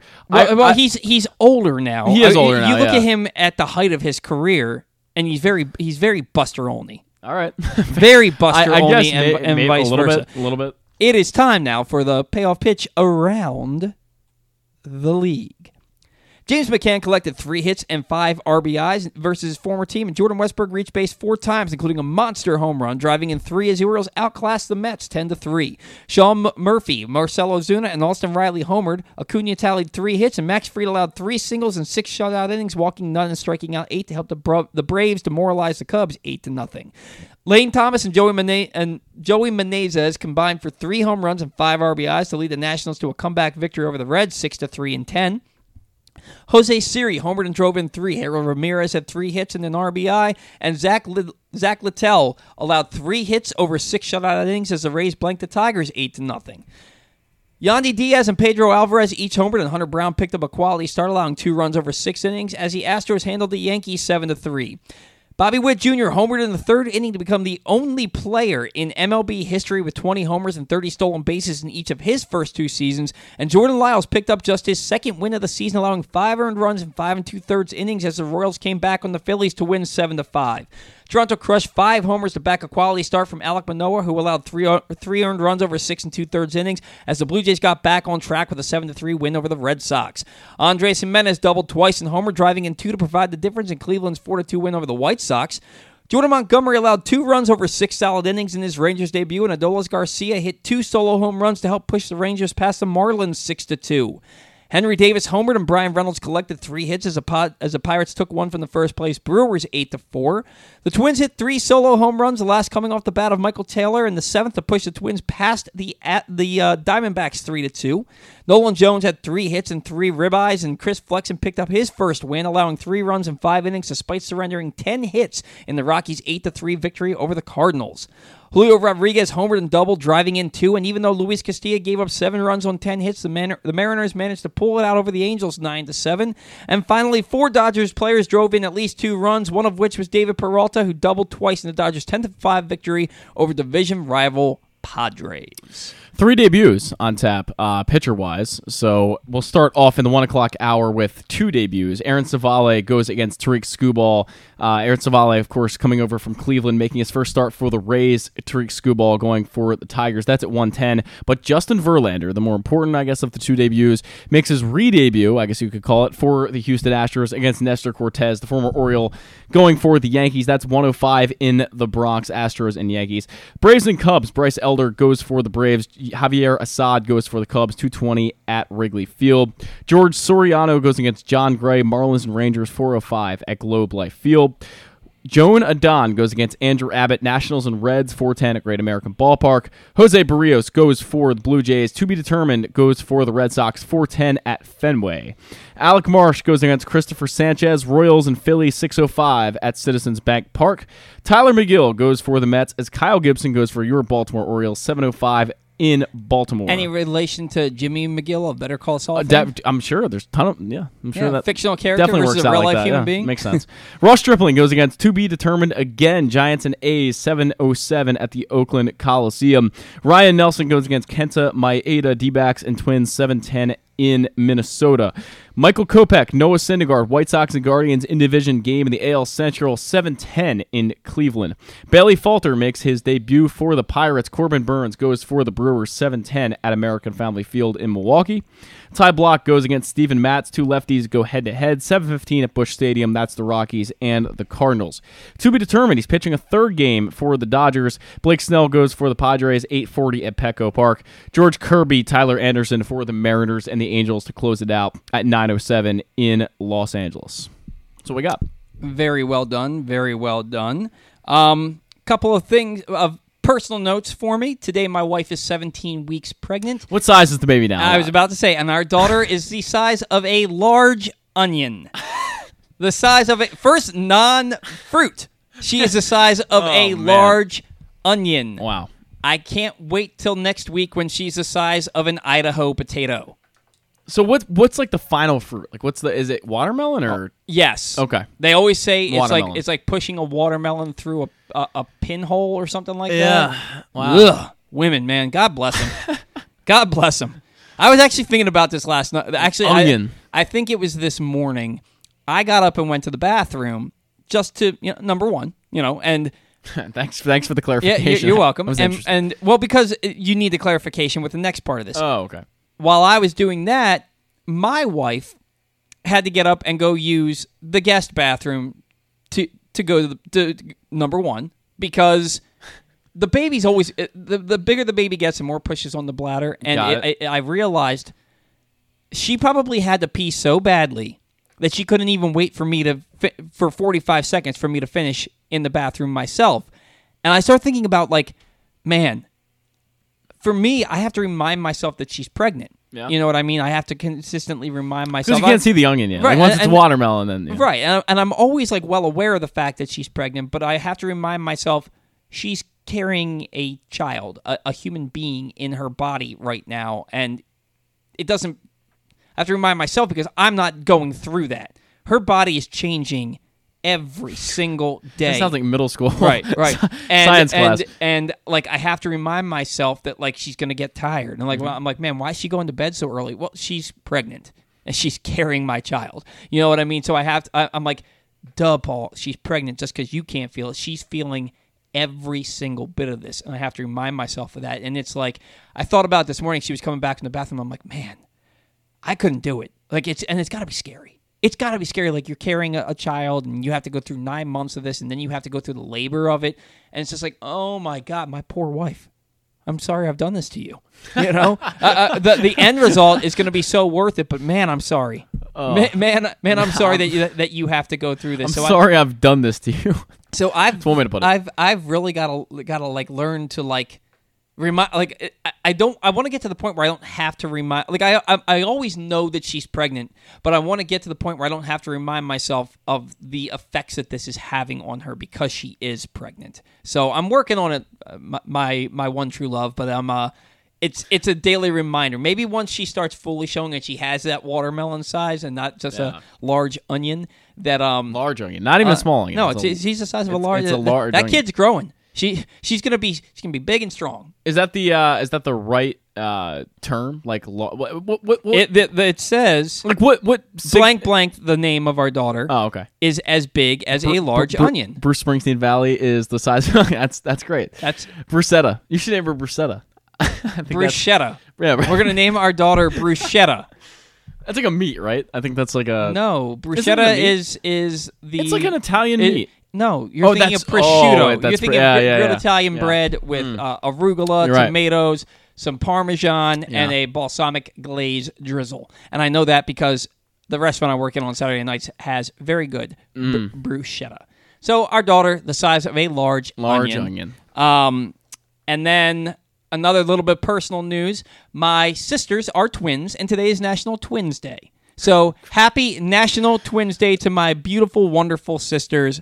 I love you both very, very much. With that in mind, it is now time for Orioles banter. I don't know what that was about. You drew that one out a little bit. Yeah, a little bit.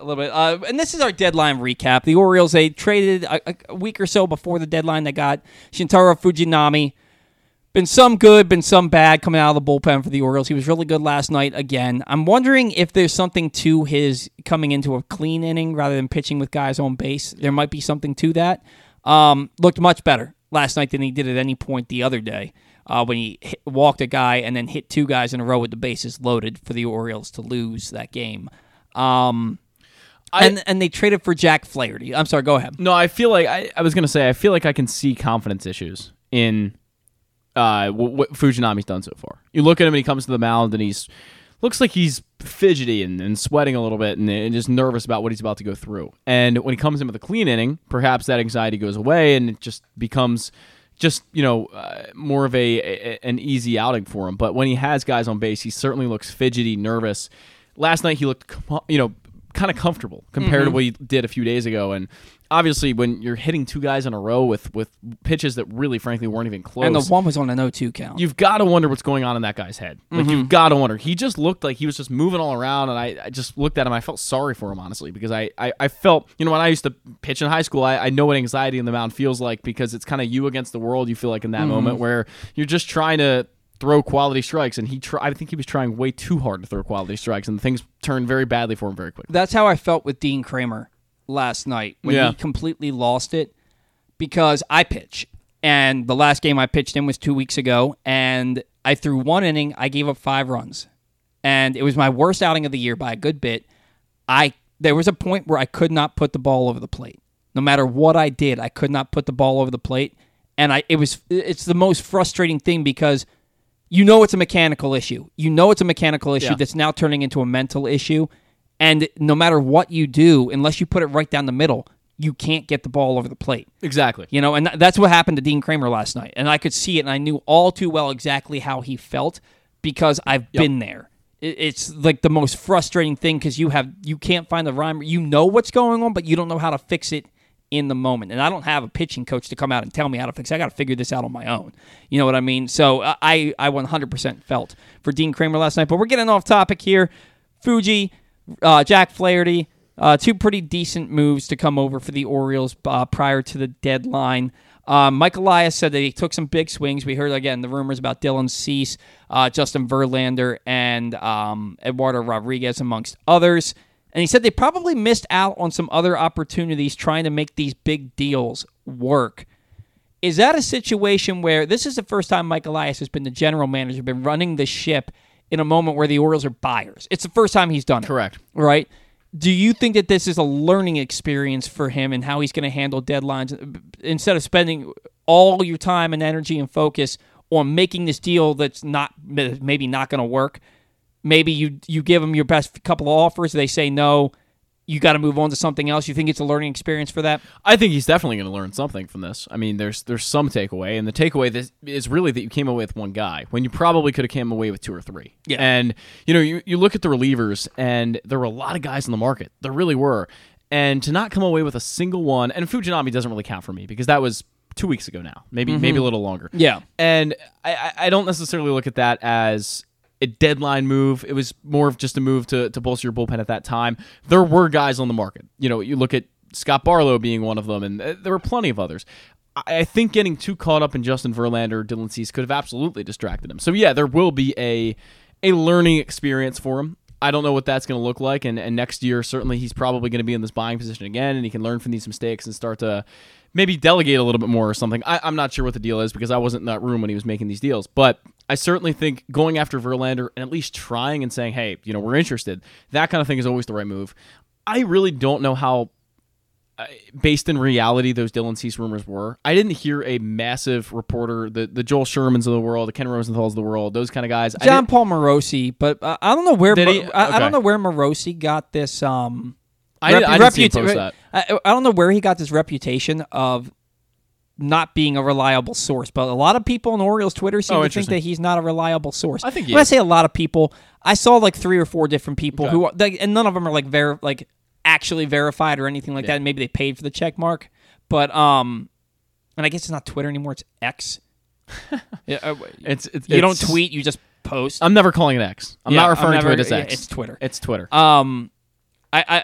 But there are fans that believe he's not a reliable source for whatever reason. I don't know why. And maybe Stan's right. Maybe I need to stop, crediting fans for their opinions. It's just something. It's something that people talk about, so I like to talk about it because who's listening to our show? Fans. So I like to give not credence or credit, but at least talk about what the people out there are talking about. But no, you're right. I saw that too. I think Morosi's pretty reliable. Yeah, and he's on MLB Network. I imagine he's a reliable guy. And he had even mentioned Flaherty. He was the guy who mentioned Flaherty in the Orioles connection about 4 hours before the deadline happened. So I certainly see him. Elias said that they were talking to Flaherty literally all day. Yeah. So this wasn't like a new thing that came in the last moment. The Dylan Cease thing, I saw people like White Sox fans saying that they should give up like Grayson and Gunnar and Holiday, and it's like, you're not getting one of those guys, let alone all 3. Right. I saw people saying, like I guess it was like the New York Mets version of Utah Street Report, maybe, saying that there should be 3 guys that they ask for, and they should be for Verlander, number 1, Grayson Rodriguez, number 2, I believe it was Colton Cowser, and number 3, Heston Kjerstad. I saw a lot of people legitimately saying, and these were fans of other teams, not the Orioles. I think Orioles fans know a lot better than this by now.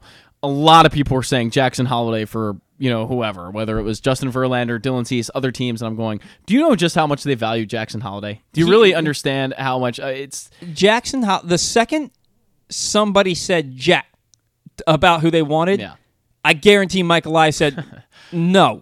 What's your next best offer? I really, after the trade deadline happened, and I couldn't have told you this at 2 o'clock or 4 o'clock on that day or whenever, I firmly believe that Mike Elias never once offered Heston Kjerstad, never once offered really any of those Kobe top Mayo, guys. Kobe Mayo, Colton Cowser. I really feel like those guys were firmly off the table. You think Westberg was off the table too? Yes, I actually think so. Yeah. I have loved what Jordan Westberg... He strikes out sometimes. Jordan Westberg does that.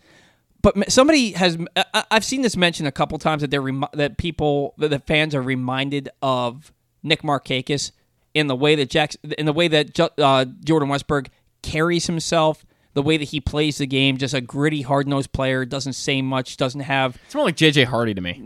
No, but J.J. Hardy would smile. I guess, yeah. You know what I mean? Like, Nick Markakis just showed up and led by example. He played every day, he put the bat on the ball, and he was a really good, gritty player.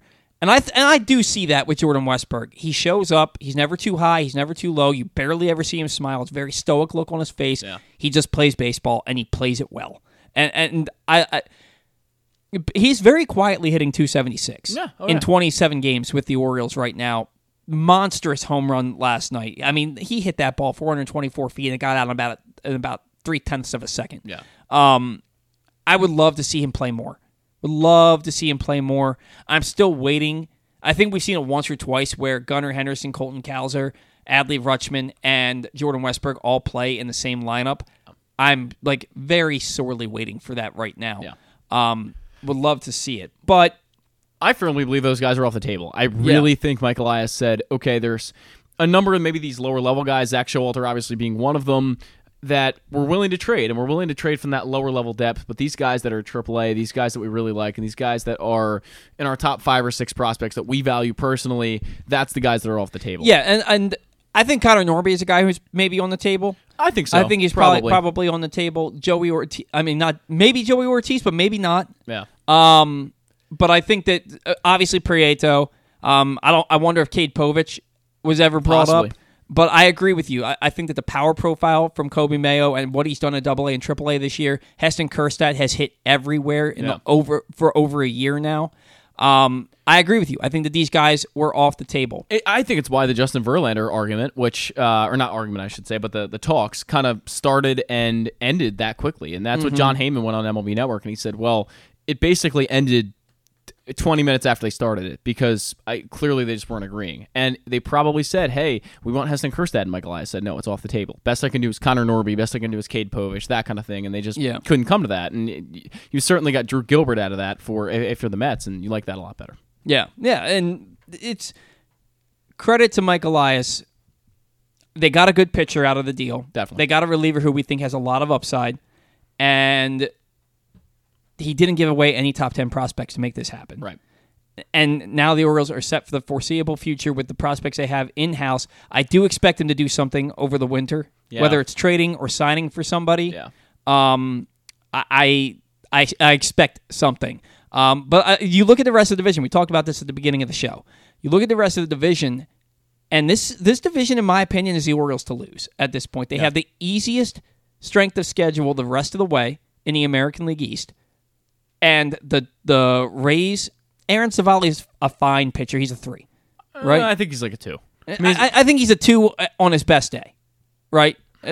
Numbers are pretty good, man. Yeah, they're really good. Yeah, but look at he's an every other year guy. He's like the Jock Peterson of pitching.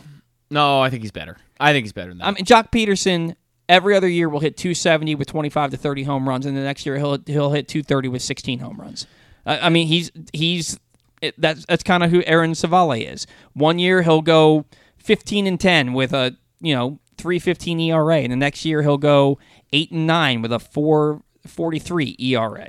It's based on this year alone, it's been really good. I mean, I think the ERA was 2.6 coming into today, 2.3, somewhere around that. It was in the 2s, I believe. So he's having a good year. He's having a good year. And the Rays desperately needed him because they've lost 4/5 of their opening day starting rotation. Yeah.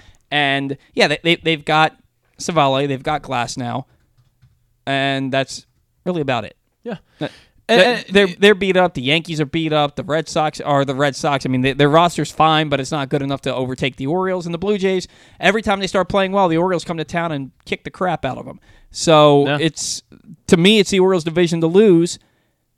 The pitchers have to get deeper. They need to stop hitting that wall in the 6th inning, and we really need to see this bullpen needs help.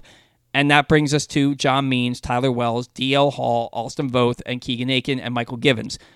I do not see a scenario in which Keegan Aiken becomes a regular part of this bullpen again. No way. He can't. No. At this point, you can't trust him.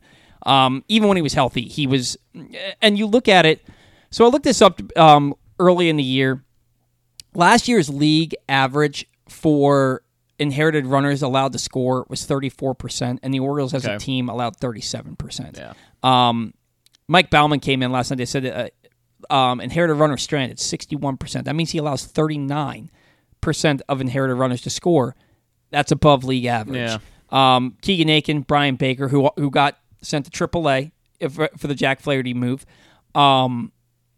Those guys can't have a role in this team the rest of this year. Right. They can't. Austin Voth, maybe he was injured and that's why he didn't pitch well. I think he's going to get another opportunity, especially because he signed that 2-year deal. I don't think he can be optioned either.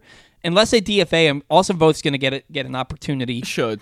Yeah. John Means, I imagine, is going to be a bridge reliever, maybe a 2 or 3 inning guy out of the bullpen. DL Hall and Tyler Wells, 1 to 2 inning guys each. Michael Givens has looked really good on this rehab. And the point I'm making is there's not a lot of room for a lot of guys coming back. And what are the Orioles going to do about this? And it's one of those situations where in the beginning of the year when it was like, well, what do they do with their bullpen when Tate and Givens come back?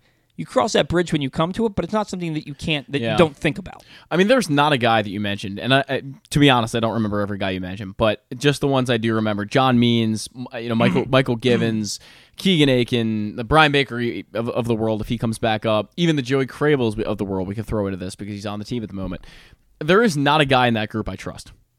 And Michael Givens, I would trust. He's had a long career of pretty good baseball and pretty good pitching, but he has been hurt all year, and when he was here, he wasn't good at all. He was horrible. He's pitched really well, but he has, and that's great. But I want to see it transfer at the major league level, and until then, I won't trust it yet. So you're not trusting in DL Hall, you're not trusting in Tyler Wells, and I think anything you get out of John Means is a bonus. Right? Maybe.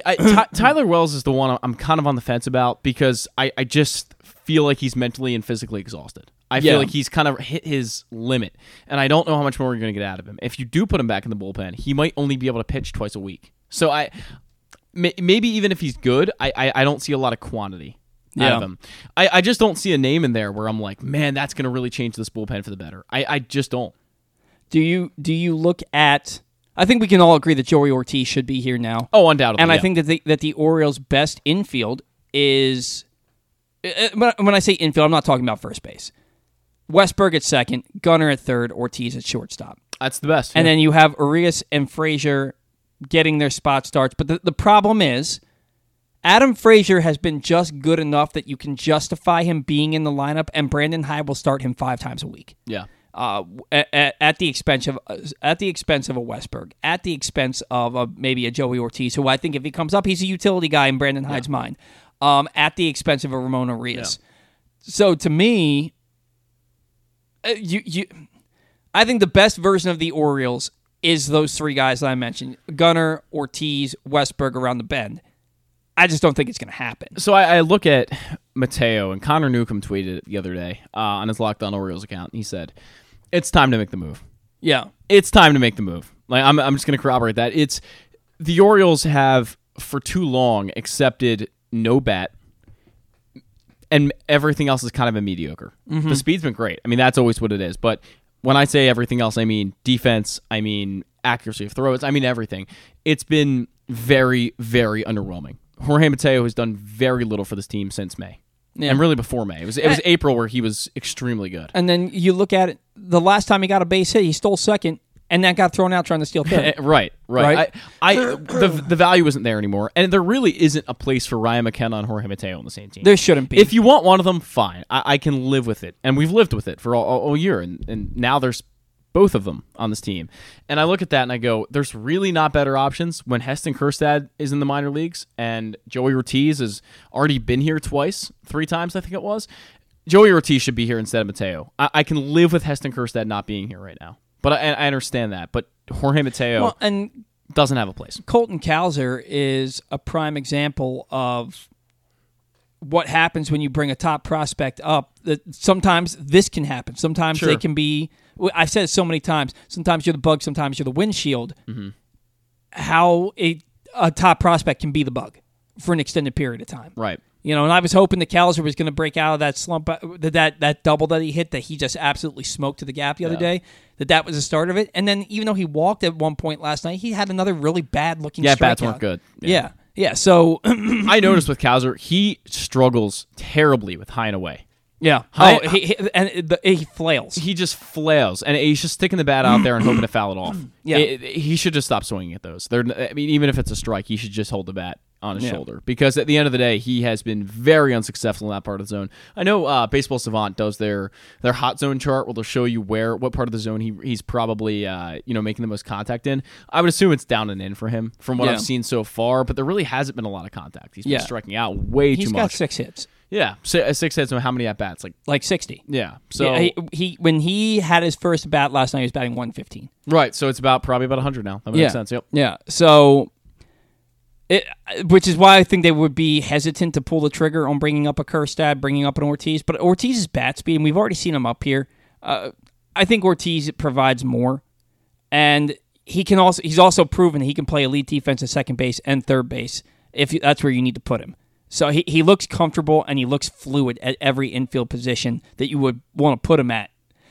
But are you going to stop playing Frazier? Are you going to stop playing Aaron Hicks when he comes back? Are you going to stop playing Ramon Arias?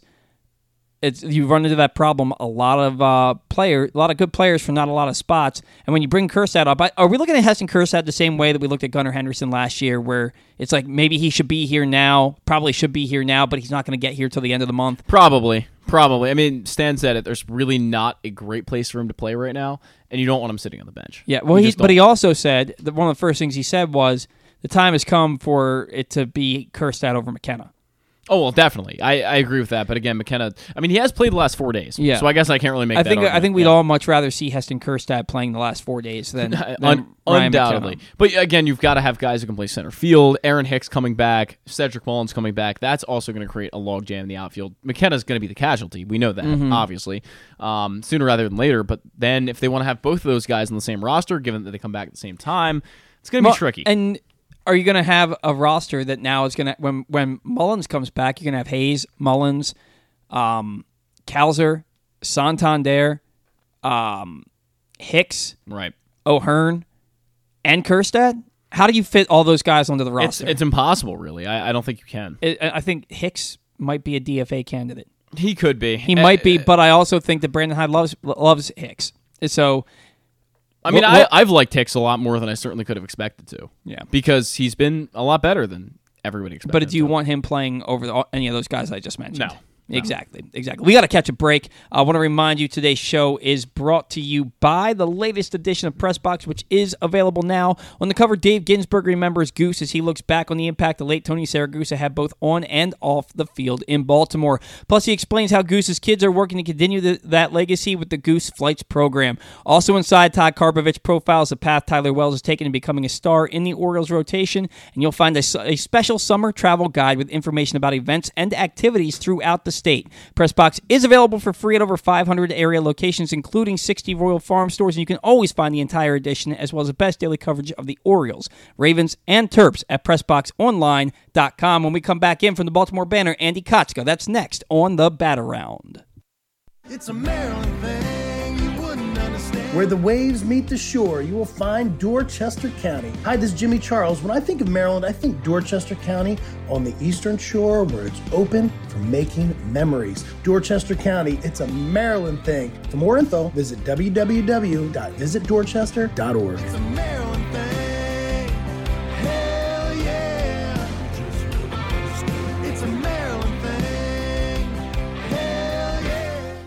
Picking a restaurant to try for the first time? Let's look at the Kotska Inn. Here's a few checklist items. Quality of the food? Check. Quality of service? Check. Does restaurant have plenty of free parking? Check. And finally, does restaurant have delicious steamed crabs, crab cakes, crab soup, and specials galore? Check, check, check. Kotska Inn, 4100 North Point Boulevard. They check all the boxes. Hey, O's fans, on Saturday, August 5th, when the O's take on the New York Mets at 7:05, celebrate the 40th anniversary of the 1983 World Series by being one of the first 20,000 fans 15 and over to receive an Eddie Murray 1983 World Series bobblehead, presented by Royal Farms. Come out to honor this World Series championship team and arrive early for Early Bird Saturdays, when gates open 2 hours early with happy hour, live music, and more. Get your tickets today at Orioles.com/tickets. Are you a diehard O's fan looking for the perfect way to show your team spirit? Look no further than Birdland Sports. Birdland Sports is a small business run by fans for fans. They offer a wide variety of unofficial O's merchandise, from the Birds Are Coming tees to player cartoon shirts and more. And the best part? Their prices are more affordable than the big guys. So head to birdlandsports.com and grab your gear today. Show your support for the Birds with Birdland Sports. Soak up summertime fun in Charm City. Enjoy only in Baltimore festivals, mouth-watering eats, and endless entertainment. Cheer on the O's at Camden Yards. Pick crabs by the waterfront. Beat the heat inside a world-class museum, and make memories that will last a lifetime. Go to baltimore.org for more information and to plan your visit. I'm Griffin Bass, and I have the extraordinary, mind-blowing, and life-affirming pleasure of being the new producer for the absolute funniest, smartest, and most handsome sports host in all of Baltimore. Wait a second, Glenn. I'm working for you, not Jeremy Kahn. If you're not listening to Glenn Clark Radio, here's what you're missing. He's Coach Kevin Willard. Glenn, thanks for having me. Baltimore Ravens wide receiver, Rashad Bateman. Thank you, I appreciate it. He is outfielder Cedric Mullins. Thank you guys for having me. Mr. Marcus Williams, who's now with us. Man, appreciate it. Happy to be on. Ravens kicker Justin Tucker. Thanks for having me. Adley Rutschman. Absolutely, thanks for having me on. John Angelos. Thanks a lot. Good to be with you. He is Gunnar Henderson. Thank y'all so much. Marlon Humphrey. Thank you. Talia Tungavailoa. Thank you guys for having me. He is J.K. Dobbins. Thank you for having me. I had a great time. The great Ray Lewis. Always good to be on. He is Mr. Cal Ripken Jr. Good chatting with you. Watch Glenn Clark Radio at youtube.com/PressBoxOnline and listen live at PressBoxOnline.com/radio or anytime on Apple, Spotify, Amazon, or anywhere you get your podcasts. I'm Michael Jangrandy, president of AJ Michaels, your carrier energy expert for 44 years. Save money, energy, and make your home more comfortable and virus-free. Find us at ajmichaels.com. That's ajmichaels.com. All electronic tolling is here to stay in Maryland, and DriveEasyMD.com helps you cruise a little easier. We're Maryland's tolling resource, home to EasyPass, pay-by-plate, and video tolling. It's never been easier to pay your way. DriveEasyMD.com will keep you moving. You feel that? That's the sound of football coming back, and now's the time to place your preseason bets with Superbook Sports. Superbook is the most trusted name in Vegas, and now you can use my promo code GlennClark23 to score up to $250 with their first bet bonus. Win or lose, they'll match your first bet up to $250 with the promo code GlennClark23. All one word, no spaces, two N's in Glenn. Don't miss out this football season. Win some money with Superbook Sports and that promo code GlennClark23. Visit superbook.com for terms and conditions. Gambling problem? Call 1-800-GAMBLER.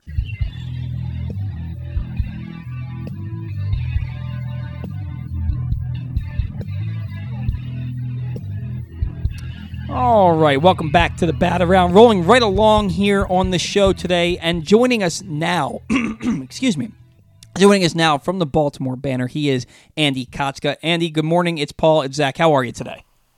Hey, I'm good. How are you? We're doing very well. Glad to have you on. The last time we had you on, you were quite under the weather. You sound like you're doing well today, so glad to hear that you are feeling better. Orioles been feeling good all year. They have the best record in the American League, second best record in baseball, and first place in the toughest division in baseball, that being the AL East.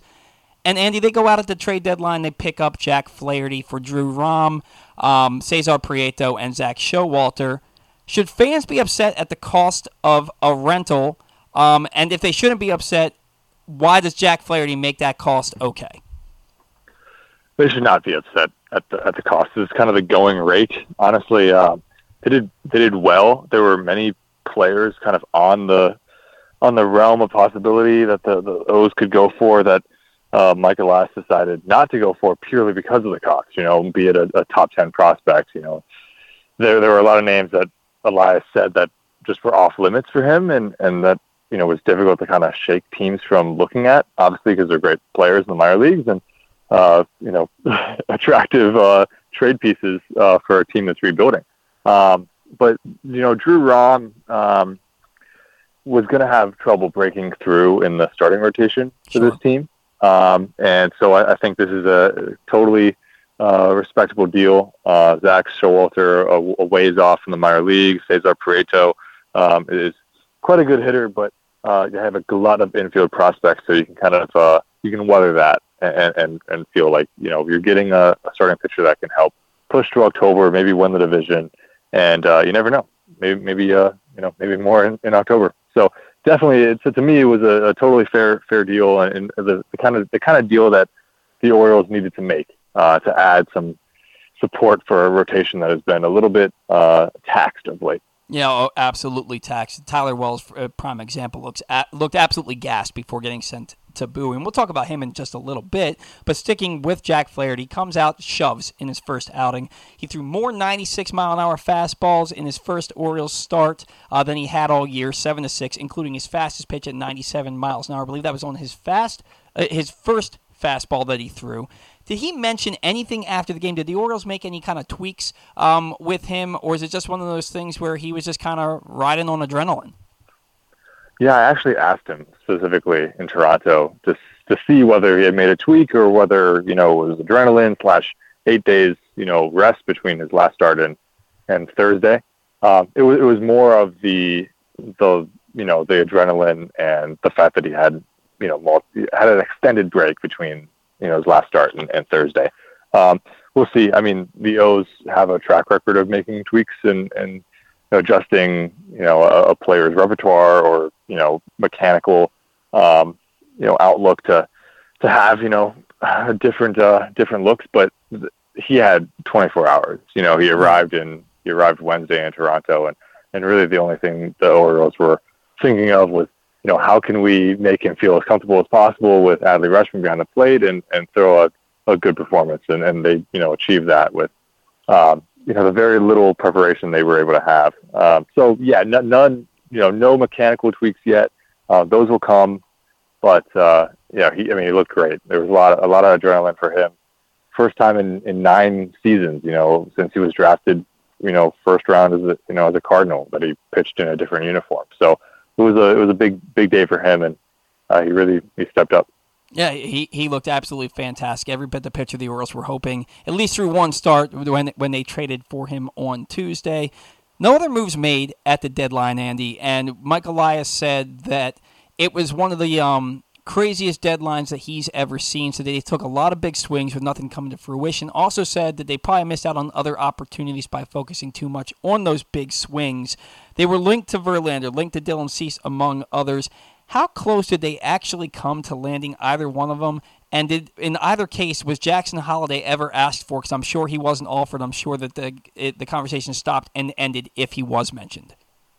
Yeah, I don't know the specific on whether Jackson Holliday's name came up. I do know that many of those top 10 prospects, be it a Heston Kjerstad or a Jordan Westburg or Gordon Cowser, I mean, those names crop up, in trade conversations. I mean, teams want to know how much can they get back, and Elias was not willing to trade the future for in Jack Flaherty's case, a rental. You never know with. If they had gone with Eduardo Rodriguez, he has a player option. Maybe he would have, maybe he can opt out, or if he stayed, they might have been more willing to pay on that regard because you have the potential to have a guy for multiple years after this one. But they were, the front office was very passionate about keeping Jackson Holliday, not having him part of any trade. Sure. So yeah, I don't know exactly if his name came up. I assume it had to have. Teams are going to start with the best and then kind of work down. But he was a non-starter for the O's. I think we all agreed that the Orioles probably needed to add an impact reliever aside from Fujinami. They weren't able to do that, so now it looks like they're going to be having to improve the bullpen from within. And from within, you're looking at probably Tyler Wells, D.L. Hall, Michael Givens, maybe even John Means as a reliever rather than a starter when he comes back. Are the Orioles looking at those as the moves that they were going to be making for the bullpen the rest of the way? And how likely are we to see John Means be in that reliever role rather than a starting role? Yeah, I'd be actually really surprised if John Means takes over a starting role, and it's actually possible, just to backtrack a little bit. It's entirely possible to use him as an opener. It's a little bit of an easier warm up process for a guy that is used to being a starter. If you're going to say, hey, we want you to pitch 2 innings at the beginning of a game, to kind of go through his normal routine and have a starter routine, so you don't stress anything out before, for a guy that's just coming off Tommy John surgery. So that's entirely possible that they use John Means as kind of that opener, and then you can always have Tyler Wells as a pen for a couple innings behind him. I think piggybacking is definitely a possibility. I would, all the names you mentioned, Wells, Theo Hall, John Means. I know you said another one in there too. Michael Givens. All those are, Michael Givens. If and when he comes back, all those are definite possibilities to be out of the bullpen. It's going to be a case where, if you think about the postseason, they don't need a 5-man rotation. Sure. In the postseason, you can usually get away with, 4, if not 3, if you go short rest. So, think of, who knows, maybe that means Bradish is in the bullpen, or maybe that means Dean Kramer's in the bullpen. Whatever alignment they want to go, if Kyle Gibson's the one that moves to the bullpen, they have the ability now to have the overflow effect of, certain starters will find, as the season goes on, and especially in the postseason, that they're going to be more bullpen pieces. And that's a pretty normal thing for, teams to do. And I think it's definitely it's the way that this team's going to have to do it, just because they didn't go out and get another reliever, which I don't think they necessarily needed to do it, just because they have the starting pitching options that they can kind of push into the bullpen, especially if you think that, D.L. Hall comes back with the velocity that he had previously. If John Means comes back in any form of himself, you feel pretty good. Now, you mentioned John Means maybe as an opener piggybacking with Tyler Wells, and you also mentioned you don't need a 5-man rotation in the playoffs, but to get through the rest of the regular season before the playoffs, the Orioles, they have 4/5 of their starting rotation, and I'm including Tyler Wells in this, who have come up on not innings limits, but career highs in innings. Wells has already gone down to Bowie to work on some things. Dean Kramer, Kyle Bradish, Grayson Rodriguez, all either at or approaching their career highs. Do you see the Orioles potentially going to a 6-man rotation the rest of the way to kind of use that piggyback with a John Means and potentially save some of these guys so that they're a little bit fresher and not hitting a wall right as they're making it into the postseason? Yeah, we've seen other teams take that approach. I wouldn't be shocked if the Orioles did it, although I think the thing that prevents them from doing a 6-man rotation is purely because they'd like to have 8 guys in the bullpen. And they don't want to necessarily have a 7-man bullpen with, 6-man rotation. We'll see. I think that's definitely a possibility, and all things are on the table. And right now, Tyler Wells is the first one that you saw kind of run into that. I know he says his body felt physically fine. It looked to be fatigue. As he runs up, career high in innings. We'll see if that strikes other players to the same extent. But, I would imagine that everything is on the table for this organization, be it a 6-man rotation or what else. So, yeah, definitely something that they're considering. I would be surprised if they move to it in August. Maybe that's a September thing when rosters expand. Sure. They have a little bit more flexibility. But, yeah, we'll see. I definitely think it's something being considered. Are we looking at Heston Kjerstad as the 2023 version of Gunnar Henderson, where he's tearing it up in the minor leagues and it looks like he should be here now, but they're going to wait till the end of the month, try and keep those at-bats lower to keep his rookie status intact for next year? Or is it just a matter of, he could probably be here now and be an impact player, but who's he going to play over? Is that the situation we're looking at with Kjerstad? Yeah, I think he would probably be a late addition to this roster, kind of in the same vein that Gunnar Henderson was. But as you mentioned, it'd be tough to tough to find playing time for him because he can't play in center field. And once Cedric Mullins comes back, you feel really good about an outfield of Santander, Hayes, and Mullins. Right. So it will be. I think there will be opportunities for him. When rosters expand, you can have him in there. But I think, that's something that is always going to be a case where you don't want to steal at bats from a guy too early in the minor leagues if he's not going to be an everyday starter. So we'll see exactly when he comes up, but I imagine by sometime September he'll be an Oriole. Andy Kotska of the Baltimore Banner joining us here on the Batter Round. Just another minute or two with Andy here, and we're talking about Heston Kjerstad, but now Joey Ortiz. The writing's been on the wall with Jorge Mateo. The bat hasn't played since the end of April. The defense is still good, but not as good as it was last year, and he's been making some more mental errors in the recent weeks with less playing time.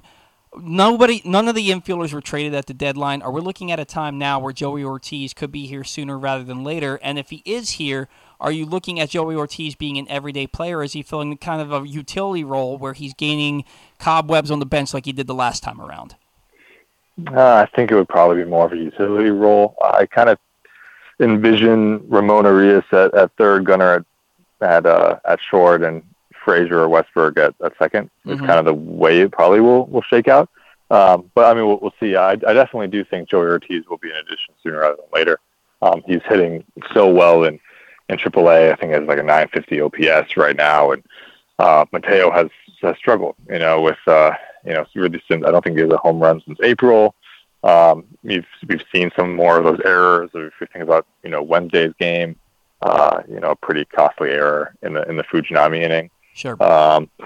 So yeah, I think that's a problem with moving on from Mateo is really that somebody, most likely, some other team will pick him up on waivers, and he's not a guy that they always want to get rid of because he's a pinch run option that could be really valuable, and in the postseason especially, or late this season.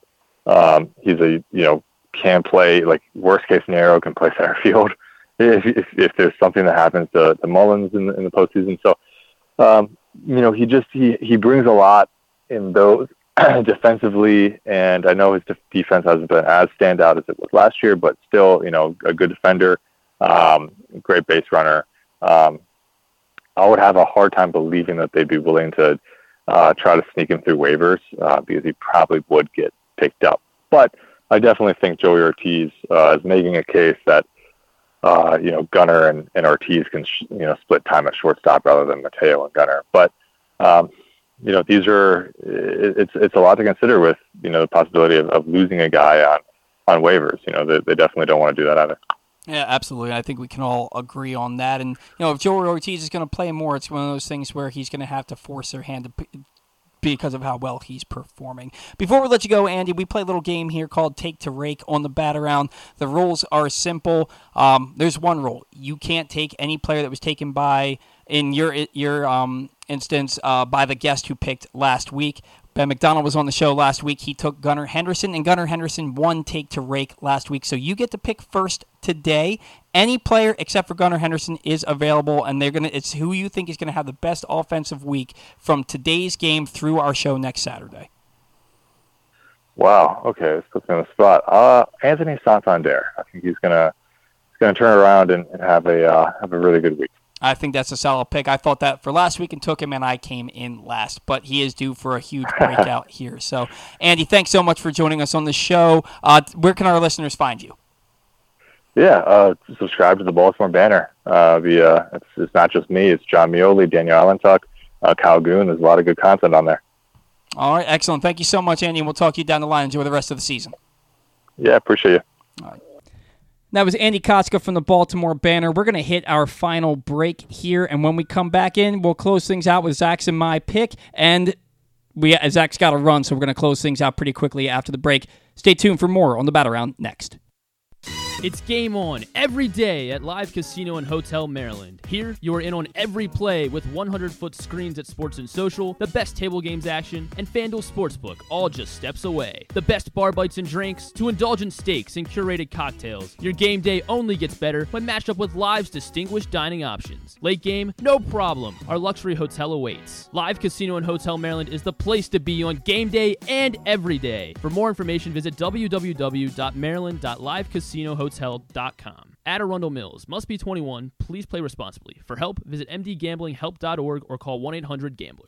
Catch that festival feeling in Charm City. Everywhere you go, you'll find exciting entertainment, delicious eats, and endless summertime fun. Cheer on the O's at Camden Yards, pick crabs by the waterfront, beat the heat inside a world-class museum, and make memories that will last a lifetime. Go to baltimore.org for more information and to plan your visit. Maryland drivers, did you know you can save up to 77% on tolls with an Easy Pass Maryland discount plan? That's right, 77%. It's never been easier.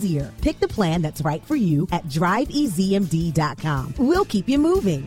Hey, O's fans, on Saturday, August 5th, when the O's take on the New York Mets at 7:05, celebrate the 40th anniversary of the 1983 World Series by being one of the first 20,000 fans 15 and over to receive an Eddie Murray 1983 World Series bobblehead, presented by Royal Farms. Come out to honor this World Series championship team and arrive early for Early Bird Saturdays, when gates open 2 hours early with happy hour, live music, and more. Get your tickets today at Orioles.com/tickets.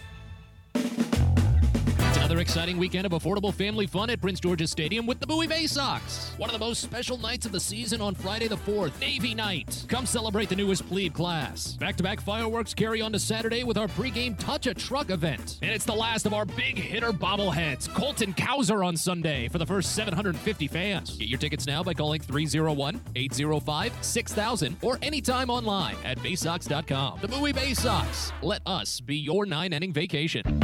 Whether your focus is luxury and comfort, convenience and technologically advanced connectivity, or sporty performance and aggressive styling, we've got the perfect Highlander for you. Check out buyatoyota.com for deals on new Highlanders from your local Toyota dealer today. That first sip. That first bite. Start your day off right with a delicious breakfast at Royal Farms. Choose from a fantastic selection of fresh Royal Farms breakfast sandwiches and top it off with a rich hot cup of the freshest coffee in the world. At Royal Farms, breakfast is available day and night. It's the freshest breakfast in the world. Real fresh, real fast. Royal Farms. It's a Maryland thing you wouldn't understand. Where the waves meet the shore, you will find Dorchester County. Hi, this is Jimmy Charles. When I think of Maryland, I think Dorchester County on the Eastern Shore, where it's open for making memories. Dorchester County, it's a Maryland thing. For more info, visit www.visitdorchester.org. It's a Maryland thing. Hell yeah. It's a Maryland thing. Hell yeah. The latest edition of Press Box is available now. On the cover, Dave Ginsburg remembers Goose as he looks back on the impact that late Tony Saragusa had both on and off the field here in Baltimore. Plus, he explains how Goose's kids are working to continue that legacy with the Goose Flights program. Also inside, Todd Karpovich profiles the path Tyler Wells has taken to becoming a star in the Orioles rotation. And you'll find a special summer travel guide with information about events and activities throughout the state. Press Box is available for free at over 500 area locations, including 60 Royal Farm stores. And you can always find the entire edition, as well as the best daily coverage of the O's, Ravens, and Terps at PressBoxOnline.com.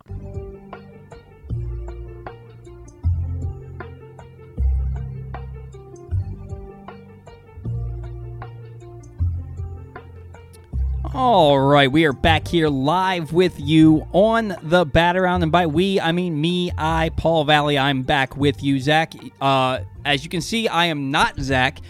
Zach is headed to Florida on a family vacation with the family. He had to be out of here promptly at noon, and we ran a little bit long, still much shorter than we usually do, but Zach could not stick around for the final segment. So in case you were wondering, last week, I had Anthony Santander. Ben McDonald took Gunnar Henderson, and Zach took Ryan O'Hearn. Gunnar hit .323. He had 2 home runs, 6 RBIs, 4 doubles in the week amongst his 10 hits. O'Hearn hit .333, but Gunnar's OPS was about 200 points higher in the .960 range, whereas O'Hearn was in the .760 range.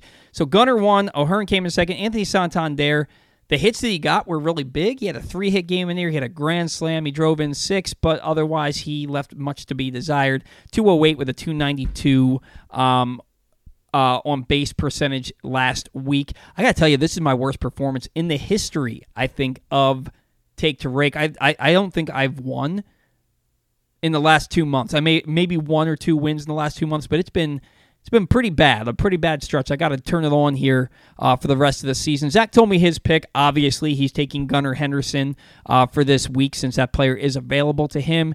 We heard Andy Kotska from the Baltimore Banner, and he took Anthony Santander, who was my pick last week. So that leaves me with a number of options. Part of me really wants to take Jordan Westburg because I really like the way he's been playing, and I think he's been quietly swinging a really productive bat for the Orioles since coming up to the ball club. But I also know that he's not going to play as much because of Adam Frazier. So we're looking at this team. Can I take anybody other than Adley? It's got to be Adley, right? I got to take the Adley pick. Adley's due for a home run or two. He really hasn't homered in a couple of weeks. So yeah, I'm going to take Adley Rutschman. Andy Kotska, again from the Baltimore Banner, coming on and taking Anthony Santander after Ben McDonald's win with Gunnar Henderson last week. Zach taking the low-hanging fruit. He's going to be taking Gunnar Henderson. I'm taking Adley Rutschman for this week on Take to Rake. That's going to do it for us on the show today. Orioles playing some excellent baseball. They're coming up tonight, the 40th anniversary celebration of the 1983 World Series. Jim Palmer throwing out the first pitch. If you're going to the game, you're going to want to get into your seats by about 6:20. At least that's what Brett Hollander said on the broadcast last night, because there's a lot that's going to be celebrated at Camden Yards tonight. And they're giving away an Eddie Murray bobblehead, which is so freaking awesome. I wish I would have had the foresight earlier in the year to take this Saturday off from the restaurant to go to the game, because I missed the 60th anniversary of the Baltimore Orioles in 2014, and that was an epic win over the Cardinals, and the Orioles had a magical season that year. I missed that.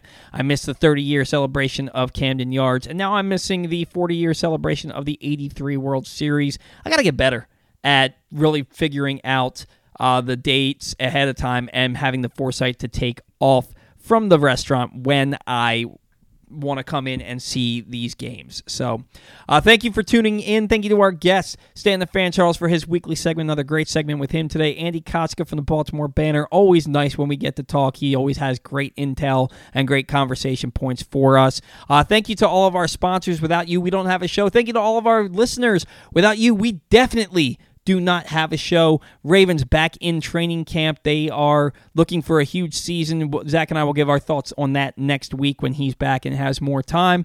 Orioles first place in the best division in baseball with the second best record in baseball. They seem to win every night these days. It's a special time, Baltimore, to be a Baltimore sports fan. Hope you're enjoying it as much as we are. Until next week, see ya!